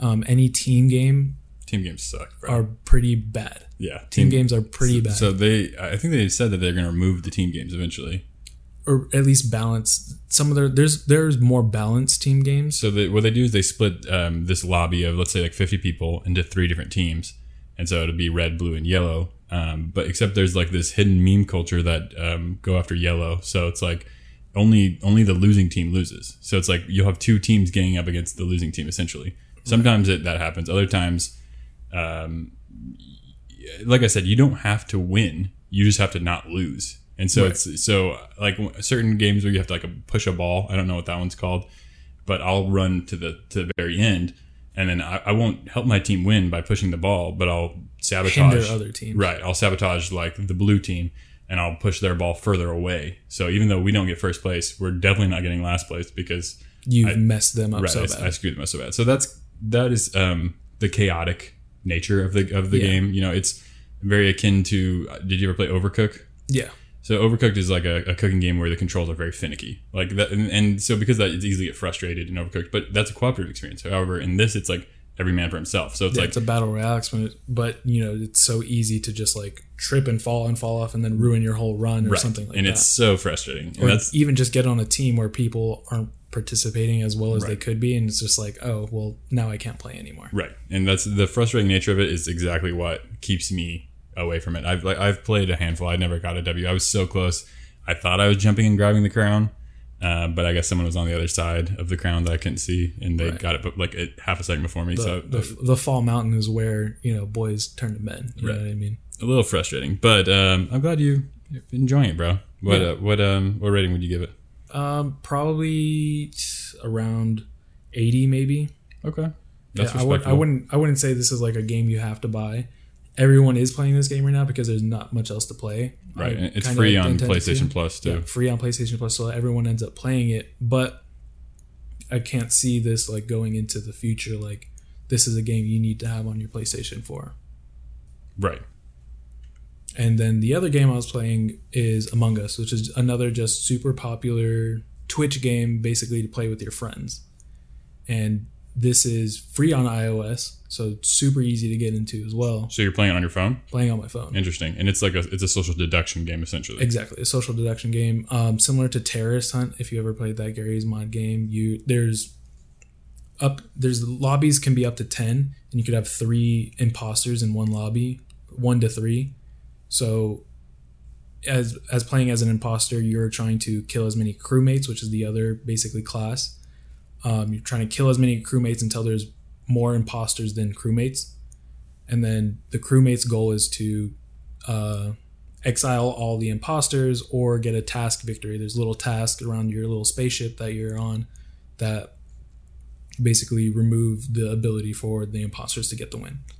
So on Jackbox Party Pack 6, there's a game called Push the Button, and it's extremely similar, where you're on a ship, and depending on how many people you have, but 2 or 3 of them are going to be aliens, and they don't look like them. But the way you figure out who they are is by doing a series of tests with certain people. And so, like, the alien will get a different prompt than the other people. So if you go to the drawing room, the alien might get draw a rat getting struck by lightning. And then the other 2 people might get draw Pikachu. Or if you go to a room where it's like, how favorable is this for you? And so you'd say very favorable, not favorable, indifferent. And so the real people might get like chocolate. And then you might get, dirt. And so you're going to say not favorable. And then it turns out they're like, hey, why did you say not favorable? And you kind of have to defend yourself. Like, exactly. I'm just not big into chocolate. I just, I mean, what are we talking about? Like milk chocolate? Are we talking chocolate and peanut butter? Like, what kind of chocolate are we talking about? And so you kind of have to get defensive a little bit, and then it makes things kind of suspicious. Yeah, that's the other part of this game is that I do recommend if you're playing on iOS, also play with like a bigger size lobby and also have Discord, because this game pairs with Discord in the sense that when you're a crewmate and you're running around doing your tasks, Discord is muted. And same as an imposter. Imposters don't have tasks to do, but they have to kill people. And when you're on the ship doing these tasks and running around with these killers, there's no Discord audio. But if a crewmate or someone finds a body or calls an emergency meeting, say they saw someone do something suspicious, then the Discord audio picks back up and you're in a lobby just like fighting and defending each other or defending yourself, or explaining who was where and what actions happened and where was the body. I think that's probably the more entertaining part of this game, is playing that like social deduction, whereas you have a whole lobby of you trying to vote someone out and then complete silence where it's like, I have to do my task. Oh, is that person trying to kill me? Like, what's going on, basically. Yeah, bro, thanks for the invite. Oh, you're welcome, dude. We could play duos. Yeah, dude. I think that sounds kind of fun. It's definitely a fun little mobile game to like, if you have a nice lobby. There's a like find a game feature but it's kind of hard. Like, you're not going to be in a Discord with those people. You're going to be in like a type lobby. Right. So anytime like someone finds a body, or like if say like I had a game where I was like, I found the body, I watched someone kill like I full on watched someone kill someone else, but I can't exactly like go into a typing screen of like what I just said all caps like, oh, it was black. They killed a person in front of me, and then black was like basically typed back like, oh, where was the body? Like just playing dumb, you know what I mean? And I couldn't convince anyone over type. But whereas like when you're in a Discord lobby with someone, it's like, it was this person, I saw them do this at this time, you know, you could have real conversations. Yeah. No, that sounds compelling, bro. Definitely a fun thing to play just here and there. What would you give Among Us? Probably Among Us, get another 80 score. 80. Flat 8-0. A great O. A great O. Super entertaining. Kick around with your friends on Discord. Break some friendships, make some friendships. I mean, that's what everyone wants in a game, in a multiplayer experience. Yeah, it's social deduction, so you end up having like a lot of like, ends up being a little bit more interesting. Speaking of breaking friendships, recently we played a game called Camel Up, which is a board game. What was your experience with that? I think I really enjoyed Camel Up, honestly. I think I could definitely play like more rounds of it. That's a good thing to say about a board game. Right. But essentially it's a gambling game, and you have X amount of camels that, you know, are all trying to get to the finish line, and you amongst your friends are trying to bet on which camel will be first at the end and during each round. Right. I think gambling into a board game is definitely like something interesting and would excite me. Speaking of, I lost terribly when we played. Quite terribly. You took a lot of risks. Took a lot of risk, but in my defense, I think I had the most fun making maybe the more higher payout bets. Right. You needed two or three. Taking more riskier bets. Right. The game works off dice rolls, and the dice rolls are random from like essentially a pyramid, dice roll or a pyramid dice tower. Yeah. And so only a certain number of dice are going to come out. There's 5 out of 6 dice are going to roll. So it's like, ooh, I need this dice to fall, and then this one to fall, and then I'm getting paid out big. Right. So you were making a lot of those double, triple dice payout plays, but right. Essentially, I had like basically somewhat of an underdog, and their dice was still in the tower, hadn't been rolled yet. So I was like, I needed one number off the dice, and also the specific dice to fall. So right. Biggest dopamine payout, least amount of actual winning in the game. Right. Whereas I went with very safe, safer bets. This person's in first place, or this one looks here. And so I ended up winning our game, mostly because just right timing of things. Right. I was sitting right next to Abby, your girlfriend, who was rolling a lot. And so whenever you roll, that's how you get information, because you don't have to roll on your turn.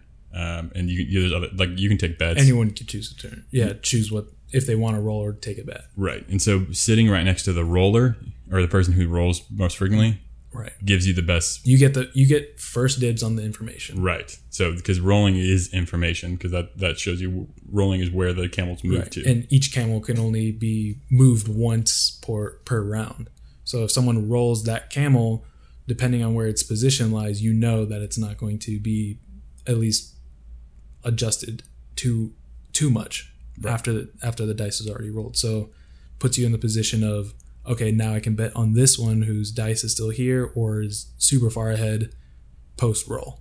Right. So certain things become impossible, and so you can automatically rule them out, like, oh, this color of camel is not going to get first place. And so sitting next to the roller gave me a lot of information, let me take some of the best bets before other people had the chance to in a clockwise circle. Right. And I was pre-roller. Right. You were so I'm like, before. I'm betting on the rolls themselves, which is is risky. Right. But I think with sequential plays, you get more strategy. I've played that game maybe 6 or 7 times now, just because it's such an easy pickup play, fun. It's just a no-brainer. Right. Great board game. What do you give it rating, bro? Probably like an 85. I want to play it again. I want to play it more, just to like. I would just want to win more risky bets. Yeah. Basically, I like betting risky, and I like either betting pre-roll or betting on my own roll, which makes it just more fun for me, I guess. Yeah. No, I'm glad you liked it, bro. Definitely. What'd you play? I picked up a game called Kern. Kern. Kern. Do you know the Kernel? Kern? Do you know the when you stack a bunch of rocks? Kern. Stack of rocks, like when you're on a hike and there's a bunch of flat rocks. Yeah, stacked? I think they're called Kerns. Kern. CAIRN. I believe that's the. I usually just hey, look at those rocks. Look at that stack of rocks. Somebody was 30 minutes into the hike and got tired, started stacking rocks. Rock Jenga. Yeah. But the rock Jenga is called Kern. Essentially what it is not a rock stacking game. It's a 2-player. The video that I watched, it was from Shut Up and Sit Down. He described it as tactical rugby chess. The reason why we'll break down each one. You play it on, I think, a 5x5 grid. So chess because it's grid-like. Tactical because you got to think about what moves you're going to make, because you can either choose to move a piece. You know, it's abstract strategy, so you can choose to move your piece, or you can choose to try to summon a new piece, bring out another one. So that's why it's the tactical. And then rugby is because in the game of rugby, in order to score, you have to cross the line.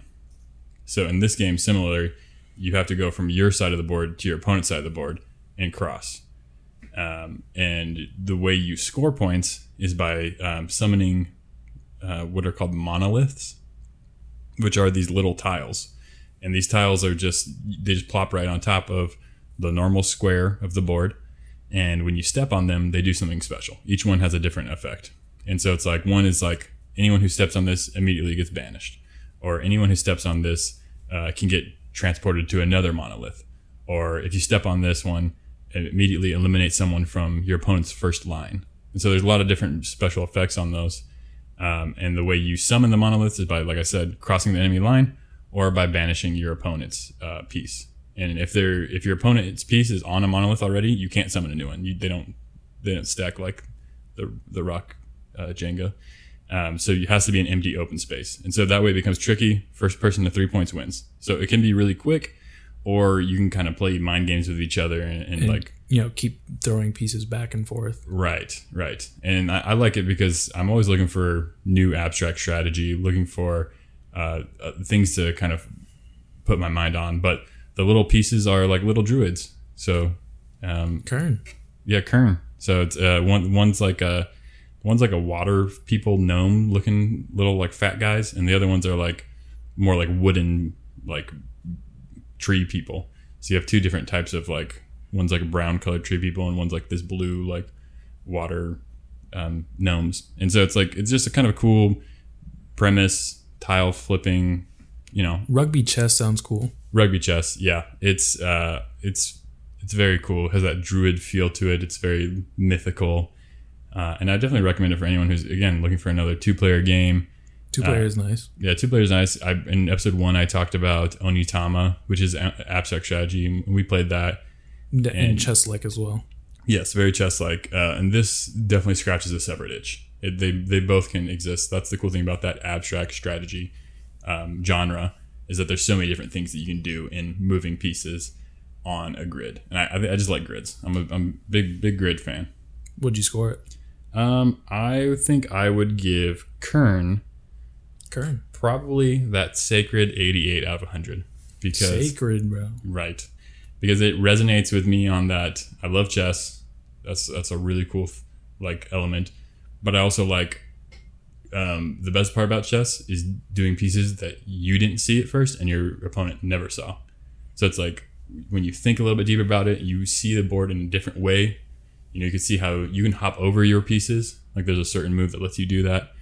And so it's like seeing the board in a different dimension. And that game has a lot of that kind of moments. And those are like the most satisfying gameplay moments for me. So it gets that 88, great presentation, great design. It's not a very deep game. That's why it's not going to get a masterpiece rating of like 90 and above. But I feel like it was smart smartly made, good design, good theme, made for me, bro. Nice, dude. Sounds good. Yeah, I think you'll like it, dude. Did you read anything over the month? I struggled to read a comic book that I bought from TKO Publishing. It's called Sarah. I may talk about it in the future. I may not. It's just incredibly dull.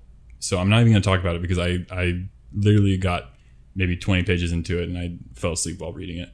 But what I am going to talk to you about is the volume 1 of Miss Marvel. The reason why I picked this up is because I was incredibly unfamiliar with the Miss Marvel story and her origins. And she is basically the titular character of the Avengers video game that we talked about buying eventually whenever it probably goes on sale. It actually got some pretty good reviews as far as the campaign, the solo campaign goes. Whereas the multiplayer stuff, which we were more interested in, was so-so. Right. But she is the main character of that story, and I think it follows some of this origins, I'm sure. But I was extremely unfamiliar. I don't know why her name was Miss Marvel. Like, I don't know why they didn't create something more creative. And so I got both Volume 1 and Volume 2. Only read Volume 1. But it was interesting to see. I kind of understood the purpose behind her character is that she's Pakistani and she's Muslim. And those are two, like, really small demographics in comics. Like, those don't... And she's female. So those three intertwining in one place just hasn't happened yet. And so the fact that she got so much traction against all odds is huge. But her character is extremely likable, and the way that they relate that like Pakistani family to anyone who's reading it is really cool. Because I thought there would be some kind of, for lack of better words, alienation for me not being Pakistani that I wouldn't be able to relate to it because it's very heavy. It's very like into that culture that I just don't understand and I just would never be able to grasp. But they really do simplify it in a way that's keeps its culture, but also embraces the American culture because there's two worlds kind of clashing in that family household. And her being a young student, she's 16 in high school. And so her having friends who are also Muslim and kind of balancing that school and religious life and where she fits into it. And so that's just the real basic premise of it all. And then her eventually getting powers and kind of discovering what are the limitations of her powers. What should she do with them? It's a little bit like Peter Parker, having to hide the powers from the parents, and Aunt May figuring it out as it goes along, or when should I tell her, or, should I tell her? Is it better to keep her safe and not know? It's definitely not nearly as good as Peter Parker's origin ever will be, because I feel like that's the OG for that, young teenage superhero, totally. But definitely it takes a place of the reason why she goes by Miss Marvel is because that's who she envisioned as kind of the protector, the savior of these people. And one of her powers is, a lot of people compare her to, I guess, Mr. Fantastic, because she has stretchy arms, right? But she's a lot more than Mr. Fantastic. She can actually shift her entire body. So she can, like, transform into someone else. So when she was doing this, like, kind of going through this research of powers, she turned herself to look like Captain Marvel and save someone under that premise. But she prefers like the old Miss Marvel, who before Captain Marvel had like the high heel boots and like the long blonde hair. And I think that's kind of like a little bit of her own insecurities that, this brown girl who's Muslim doesn't look like a superhero. People idolize these beautiful white women with, big boots. Those are kind of what you see when you think of female superhero. And so even herself, she felt insecure just being herself and saving someone. So she had to appear as Miss Marvel, essentially. Yeah, that's super interesting. I never knew that. Right. And so her kind of coming unto herself is a little bit what goes on at the end of Volume 1, and her kind of having to save, just real small scale, save one of her friends, and just trying to figure out where she fits into this bigger picture. And I think eventually she teams up with the Inhumans or something like that, I think in Volume 2. But just that kind of interpersonal look into this unique hero's life. And I didn't even know she could get really small. She has like the ability to be like kind of like Ant-Man. She can get really small or really large. Because I know she can like embiggen her hands and stuff and her fists. And that's kind of what you see in like the video game. But it's cool to see it on in the comics. And the comics are just really well written. And really, again, relatable. And definitely, if you want to learn more about Miss Marvel, her I believe it's the 2012 run. Volume 1 is really, really solid. I'm sure you can pick up if you're questioning it, you can probably pick up a omnibus of that entire run, and it's very well done. And it's fun to learn about this hero who's literally the hero of the decade. Marvel's superhero of the decade is Miss Marvel. Like, that's cool. Kamala Khan blew up in the 2010s, and going forward, they're going to run with her in a big way. That's awesome. Just definitely get a foot in, because I never knew any of that. I think my first experience with a character like that would be Simon Baz, I think is his name. He's a Green Lantern who is right Middle Eastern. And then I think most of my experience with, like, I guess civil type of storylines would be Green Lanterns, because of Jon Stewart being African American too, and then, like, that's just like where it connected with me, I guess, is mostly Green Lanterns. But hearing that Marvel side of it has another character that they're gonna run with, that sounds really interesting. Yeah, I think you like it. Nice. What'd you rate it? So I'm giving it a almost great 0.0. I'm giving it a 79. The art style is a little jarring. It's not like bad by any means, but it's very line heavy, like very sketchy looking. So it's like sketch with like digital coloration. Yeah, and so it's like okay visually, and I would have liked it if they got to the pace a little bit quicker, because I think the first volume only has 5 issues in it, and it feels like right around issue 5 you're kind of figuring out who she is, where it's like it's a little bit slow to get started, and some of the teenage characters are super tropey, like your typical jock and typical jock and cheerleader, exactly. And those are the two people that she has to save essentially. And so, you know, it's kind of eye rolly with teenage origin story. Makes, right. There's not a lot of differentiating. Right, but she's the most interesting part of it all. Kamala Khan's really cool, and it's kind of interesting to figure out more of her character and her personality through other characters. Like, she's not like, I'm a nerd, so let me just calculate this. You know, it's how other people talk about her, which is interesting and good. But yeah, 79 out of 100. Nice, dude. What about you, bro? What comics have you been reading? Picked up another ID, Image Comics. Great, which is the great same line. as Savage Town, which we had featured last week, right? Or last month, rather. This is Descender. So, went to my local comic shop to get this one, Alternative Comics, but it's also on any other site. I think it's on Apple for $10, which is what I got this for. Right. I'm sure you could order from Amazon too. Right. That's where I got Miss Marvel. Yeah. I think that was the first thing that drew me. It was like a first issue for $10 is really easy to get into. Really easy to drop 10 on. And then secondly, picking up and looking at it, it's, hand drawn and watercolored, which is one of my favorite mediums for comics. It looks super sick. And, when it's well and detailed and colorful and drawn like that, it always catches my eye. Secondly, this is a sci-fi story, and sci-fi, another favorite genre of mine, which I don't get to experience a lot of in comics, as far as only reading about superheroes and things like that. Sci-fi is a nice turn, and even the guy I grabbed the comic from, he praised it as like a really good sci-fi story. Right. It's written by Jeff Lemire, right? Yeah. Who's a legendary writer. Right. Definitely in just the comic space. But also past that, you're basically following the society, or a companion robot, basically, where it's post like 10 years after this big galactic society of 9 planets was basically reduced its population by like 80% or something like that by giant, massive Goliath-sized robots. So this little companion robot, basically built as a companion to a human child, he wakes up alone on this mining planet, basically, and not knowing what happened and seeing all these dead humans around him, plugs into the memory network, and he sees that all of these Goliath robots basically destroyed most of the human population.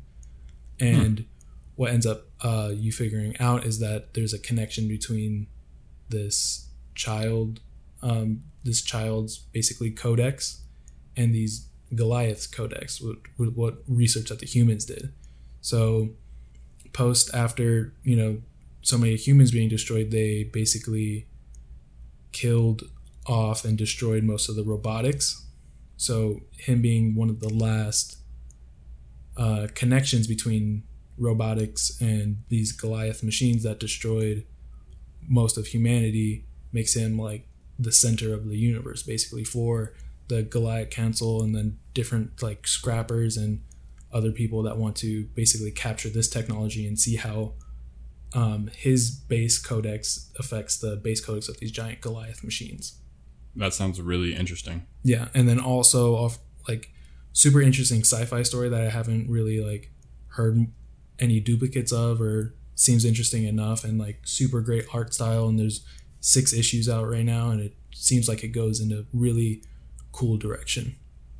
That's cool, bro. Like as far as writing, like you said, a super crazy good writer, and every character seems interesting for a sci-fi, which is it's kind of hard to make a sci-fi story without like repeating character archetypes, but there's some definitely interesting things about this book in particular. So is that volume 1? It's issue 1. 6 issues out. Okay, so that graphic novel is issue 1. Issue 1 of like 6. Huh. Interesting. And it's thick, so it's probably like 130 pages probably. Yeah, something around there, and it like there's 6 more of it, and they're all the same art style, and it just looks super super cool for a science fiction like. And some of the full page panels are like legit, like can be on a wall, right, or like a desktop background, and would fit so well. That's cool. No, that sounds like a good find, bro. Just flipping through the shelves, you found it? Yeah, at Alternative Comics, for some reason they have Image Comics like spread out across a wall, whereas like Marvel and DC and Dark Horse are kind of like in corners. Right. So like I always tend to gravitate towards the wall with all the Image Comics, and I flip through there longer, and sure enough, like their artists that are at least are on Image Comics really catch me every single time. Right on, bro. What rating you give it? I'd go ahead and dropped it hard 87. Hard 87. I like it, bro. Definitely got to give you something to read for the roundup. Yeah, bro. For sure.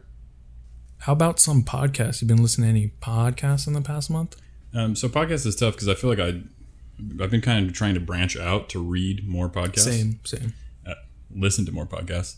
And to just find stuff outside my comfort zone. So in that realm, we're going to find some that we really like and some we don't like as much. This is one that I like. It's called Hey Riddle Riddle.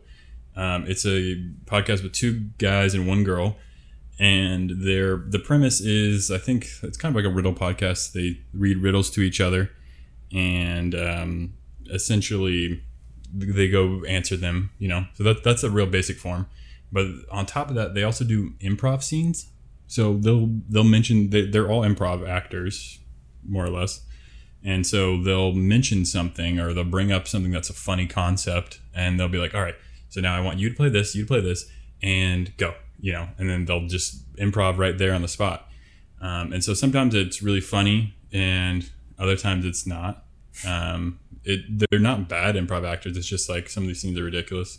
And their comedy or their style of humor is a little egregious at times. Like I don't find everything that they do that to be super funny. They can be kind of fall in that immature sophomoric line, but some of the stuff that they do is pretty good. And again, I like the riddles.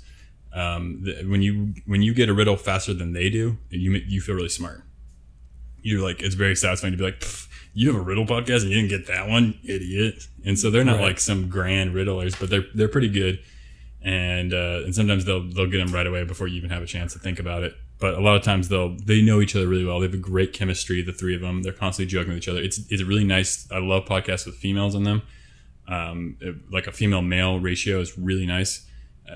I could have done 2 females, 2 males. Like I feel like that would be really even.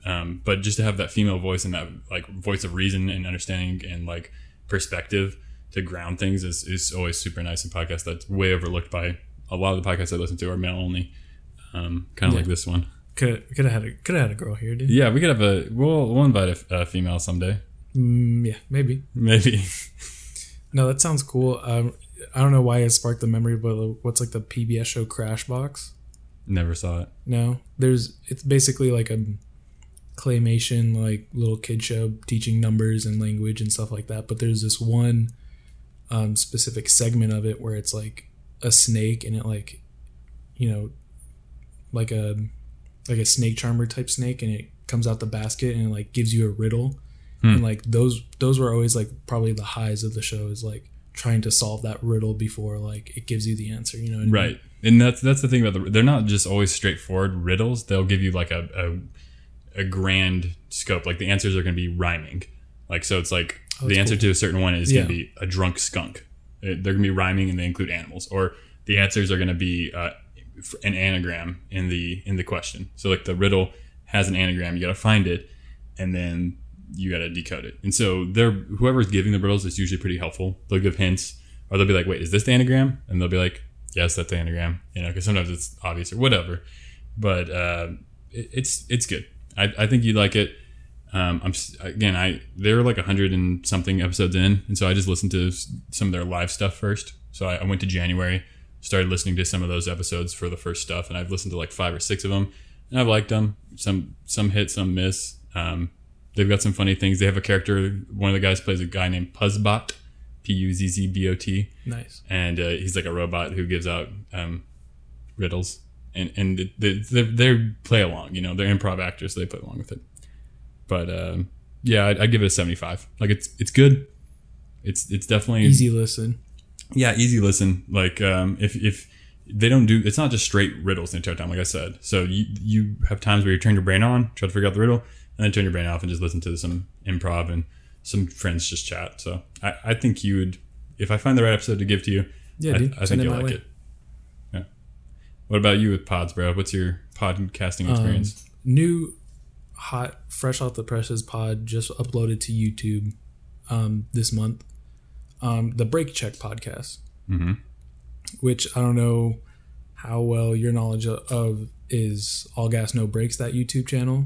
Right. And it's basically a traveling reporter, straight man, going to various public events and interviewing the likes of those attendees of such public events. Right. And when he says straight man, he means someone who goes straight-faced. His sexuality is not important in this case. Yes. More important that he does not laugh in people's faces when they are dressed up like animals at the furry convention. You know, exactly. He's very straight-faced, trying to ask them sincerely for a video for other people. Yeah, so like you said, anime or furry convention, Burning Man, Donald Jr.'s book signing. He's been to these public events and interviewing people that have attended, basically. And basically how the show goes is, you know, he edits around to making a funny video around these people, but specifically talking about his podcast, I feel like somewhat he's more of the same straight man character, not there to like laugh or listen to these crazy stories, but more of to get information out from the guest. And on the first episode, on the guest is actually one of my like favorite graffiti artists. Oh, you knew him? Yeah, I knew Neckface for a while, just from skate culture, I guess. And I've seen him featured in like a bunch of skate videos and a bunch of he did a lot of artwork he's done artwork a lot for Thrasher magazine and a lot of their clothes. So like I knew of this artist like previously. So for when I saw like it pop up in my feed, like All Gas No Breaks, funny interview guy, and Neckface, Nasty Neckface is his graffiti name. I don't know his real name. Goes by Neck, I guess. But yeah, it ends up being like a really like genuine interview on someone that I like actually enjoyed the media from. So him being like in this skate culture, having like crazy wild stories about like him like in South America or something like that, and like flying down a hill and the brakes went out in the skate van and like near death experience. And then you just have like Andrew the All Gas No Break guy, like, yeah dude, that was freaking gnarly. Like it's kind of just an interesting interview. I think later they have planned Ethan from H3 on there. So like already getting like a diverse cast of, guests, but also like still having that rawness of him recording in the back of the RV that he uses to travel around the United States to interview all these weird people. No, for sure. All Gas No Breaks is one of the best YouTube channels in the past 2 years. Period. Just to pop up. Yeah. So definitely not as funny content, but if you find a guest on there like I did, like Nasty Neckface, the first freaking guest on there, just like an amazing artist to me. Super interesting podcast. And I do prefer that structure of like two people having a conversation and telling each other stories is really cool. I think overall I'll probably rate it like an 80 out of 100. For me, it's a good podcast, but I do think it's probably going to be better consumed if a guest ever pops up on there that you personally like. Right on. All right, so going on to music now. We're going to do something a little bit different this episode, and we'll get some feedback on it.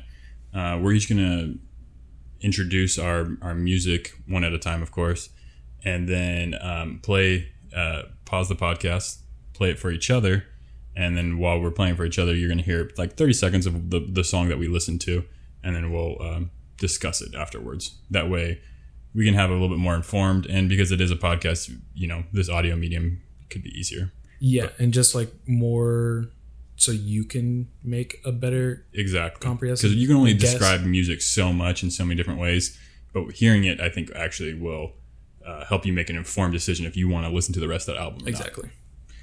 So for this month, I wanted to talk about a band known as The Elevators, not spelled like the machine, but spelled like elevate.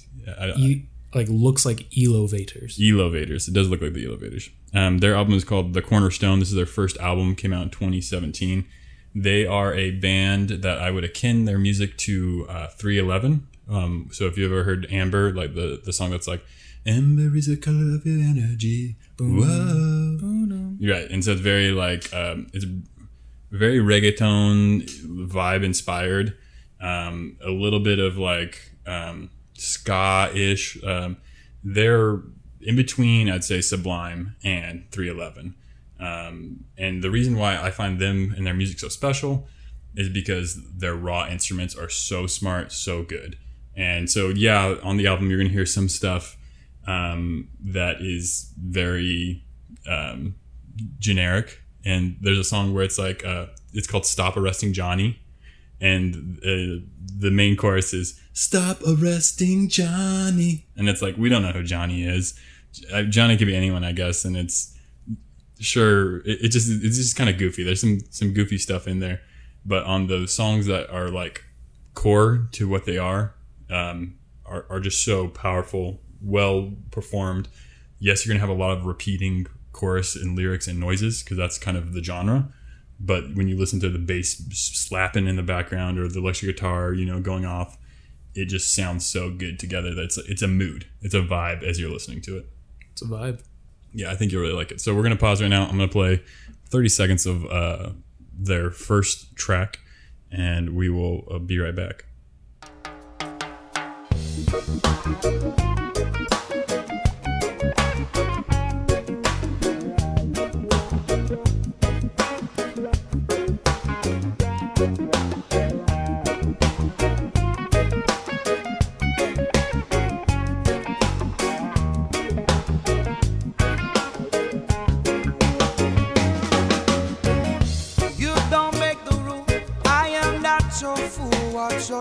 When talking to me, in control. When the wind is blow, steady on the wheel. All right, and we're back. What you heard was 30 seconds of "Don't Wanna Love You" by The Elevators. What'd you think of it, D-Ray? I could already tell it's something I would definitely like and definitely vibe to. It's definitely like beach vibes. Triple down. Yeah, dude. Beach vibes, lake vibes, definitely end of the day, sunset, cracking a brewski, like winding down, super chill music. So weird to hear like how, like you said, how well instrumentally they are, but not like, I don't know how I don't know them.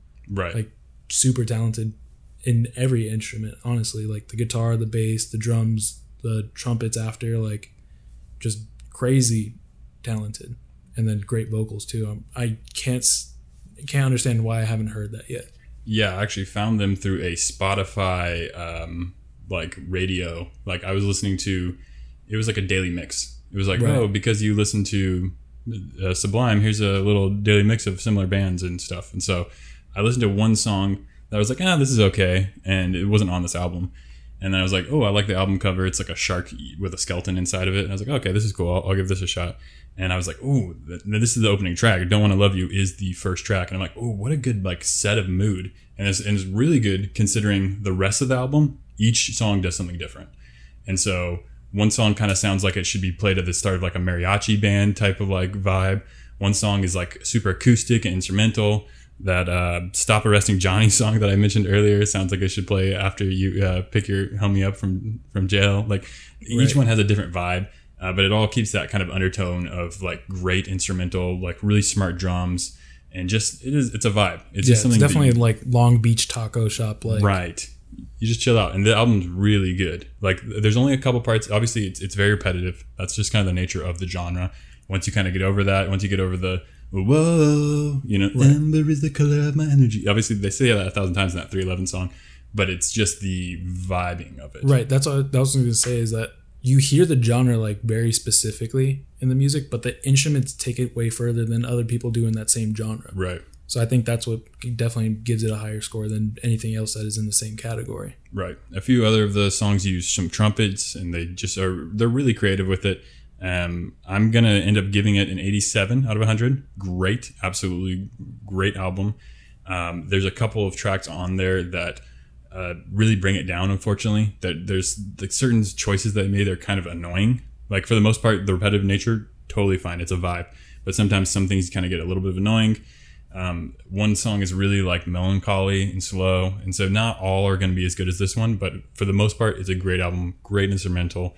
Really smart writing, and I'd really, if you like that little 30-second sample, go ahead, give it a listen on Spotify, listen to the rest of the album, and you will find other stuff you like, and you might even find other music in that same genre that's your vibe. But no, not an 88, because I feel like it's there's just something small that disconnects. I'm sure they're like high when The they're exact writing thing it. that makes things 88 is not there for that. Right. Yes. The exact thing that makes it that 88 out of 100 is not quite there. I feel more comfortable giving it 87. Like it's missing something. Like I said, there's obviously some in the lyrics. There's some references to like weed and things that are just like, yeah, fine. Don't connect to. Right. Yeah. Just don't connect with me. All right. What about you, bro? What do you want to introduce? Honestly, now that we're taking little snippets, I do want to talk more about Solange when I get home. Okay. Because I have like another indie thing that I listen to all month, but this, I think we can make more conversation if I show you some more things of her. But it's Solange. When I Get Home is the name of the album. When I Get Home, Okay. name of the album by Solange. Okay. And Solange is Beyonce Knowles' sister. Sister, yeah, correct. All right. Cool. So we'll pause and play 30 seconds of it.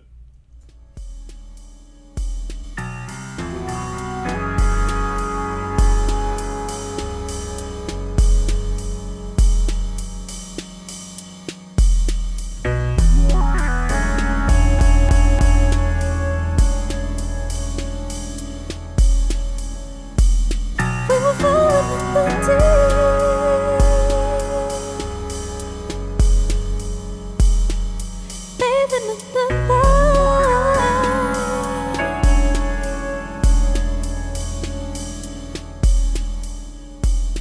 We were rolling in the street. And that was Down with the Click by Solange.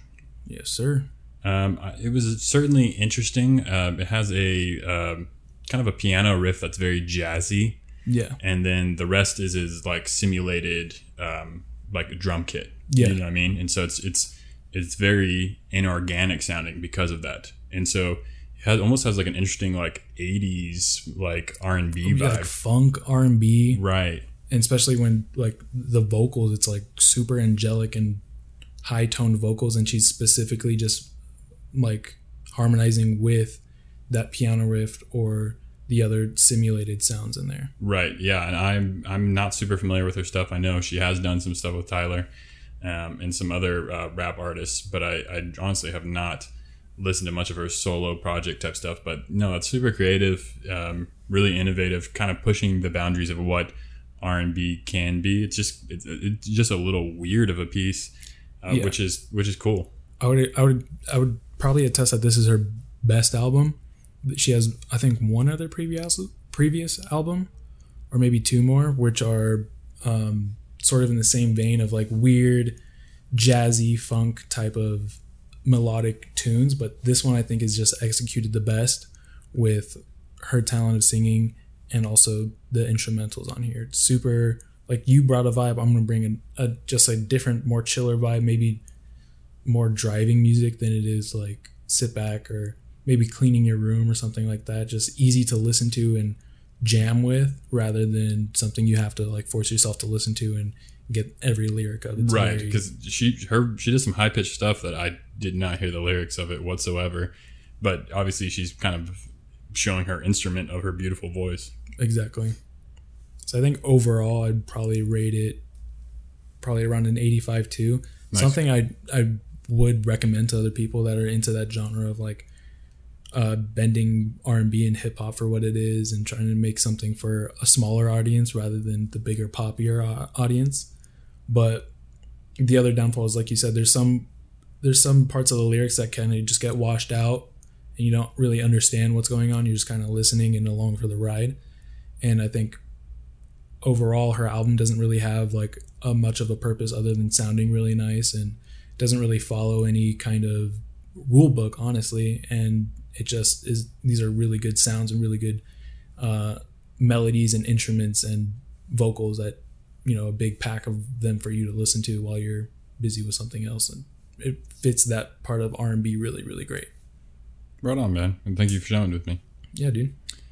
So if you already didn't think this podcast was long enough, we're going to end it with a new segment that we are going to be calling the Waste Cap, which is a recap of how we wasted each other's times. So we just take something from the previous episode, one little thing of media, and we talk about it because we are constantly wrecking each other new stuff. And my waste cap follow-up essentially is going to be what we learned Yves Tumor,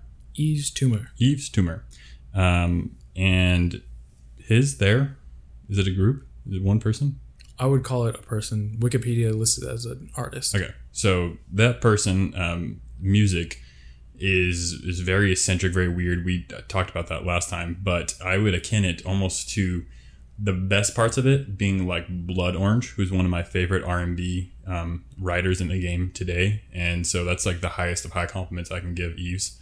But some of the lowest points of it is just kind of incomprehensible noise, slamming and noise, and right. There's a song with a bunch of fireworks going off, and right. You're right. And so I feel like that's kind of the range of enjoyment. I like it when he has a lot of different pieces kind of going at once, and just putting on kind of a symphony in the sound space. That stuff is really cool. And it's certainly something that we played a small little board game over the top of it, and that felt like kind of the right atmosphere for it. You know, something else going on top of it. Like it's not. I feel like if I were to isolate myself and listen to it, it would almost like either be depressing or something. I listened to that album was working out, and it right. worked well there. Where I'm focusing on something else, and this was just driving me. Right. No, I think that's a smart call. It's weird and it's different, but as we've learned from Solange, that's kind of your niche of the music My soundscape. ballpark, yeah, you like the weird and different things, and I appreciate you opening my eardrums to new stuff. At least you could find a song or two that are like interest you. Yeah, for sure. What about you? What are you on the waist cap? Waist cap wise, I read the nice little, cute little darling book, Beautiful Darkness, that you gave me. I honestly think I really enjoyed it. Like right when you gave it into me, I was interested and, you know, ran right through it within the next few days, I think. So like if we remember, it's like these little people living inside this child girl that ends up like dying in a field, right? And you know, the tiny little, like, I guess nymph people basically venture out because that was their home, and now it's decomposing. Essentially, their home is decomposing. They have to make their way into the wild, and has a lot of interesting things. Like I love all the tiny innocent children games, or just 1 or 2 pages before they're playing, they're doing like this wedding or whatever, and then Right. 2 pages later there's like a full spread of like a decomposing body. Right. And I think it's super interesting how the two things play and how it divulges and just goes darker and darker and darker, and there's no real light in the story or payoff in the story. No. It kind of just ends with how it ends. Like right. You don't really know what's going to happen to these people, and you don't really know what's going to, what hope they have for themselves to keep on living. Right. I like the ending though. I feel like it was kind of everyone got what they deserved. Yeah, it was a payoff in a sense where the bad people are being punished for their ignorances or their personalities and defects and such like that, and the character you follow around essentially gets the win over them, but they're she still exists in this very dark world where everything is trying to kill her and affect her in a certain way. Yeah, I'm glad you liked it. What did you think about the bird feeding scene? That scarred me. Is it where they like the smaller like twins? They went to go get food, and so they go into the bird nest. Oh, right, and they like act like a bird, and then they act like a bird so they could get like bird feed. Right. Yeah, that one got me, and then also when the bad girl like killed the deformed girl, like that one for sure was like a big nail in the coffin. Like this story is not. Yeah, there's a lot of death going on there. Yeah, but it's like how meaningful are these little things' lives? How much weight do you actually put into this? Yeah, like how does it really matter when in the setting of the world? Like, what does it really matter? For sure. All right, well, that's episode 3 of How to Waste Your Time. I feel like this may be our best yet. Maybe. Definitely shop this around. Yeah. See how I sound now. See how we sound. Right. I feel like for the first episode, getting our footing. Second episode, a little technical difficulties. Third episode, I feel like we're gonna get this. This motion's gonna be going forward smoothly. Smooth sailing here on out. Yes. So if you enjoy it and you feel like other people might enjoy it, why don't you share it with a friend? Maybe we can grow our audience. We're just kind of doing this for fun, but we'd love to expand it and grow it as much as we can and get better technology so that it's something that you might enjoy further. Yeah, and what's the Apple Podcast is where you can leave the review. Yeah, I haven't checked, but I imagine we have 0 reviews. So if you want to be the first review, that would be sweet. Yeah, or even get a hold of us anywhere else and leave your critiques there. It really helps. Right. Yes. Like I said, any critiques, comments, anything like that, we'd love to hear that feedback so that we can improve. If you liked or didn't like the little music addition, let us know. All right. Thank you for listening, and hopefully you will waste your time better going forward. Bye-bye.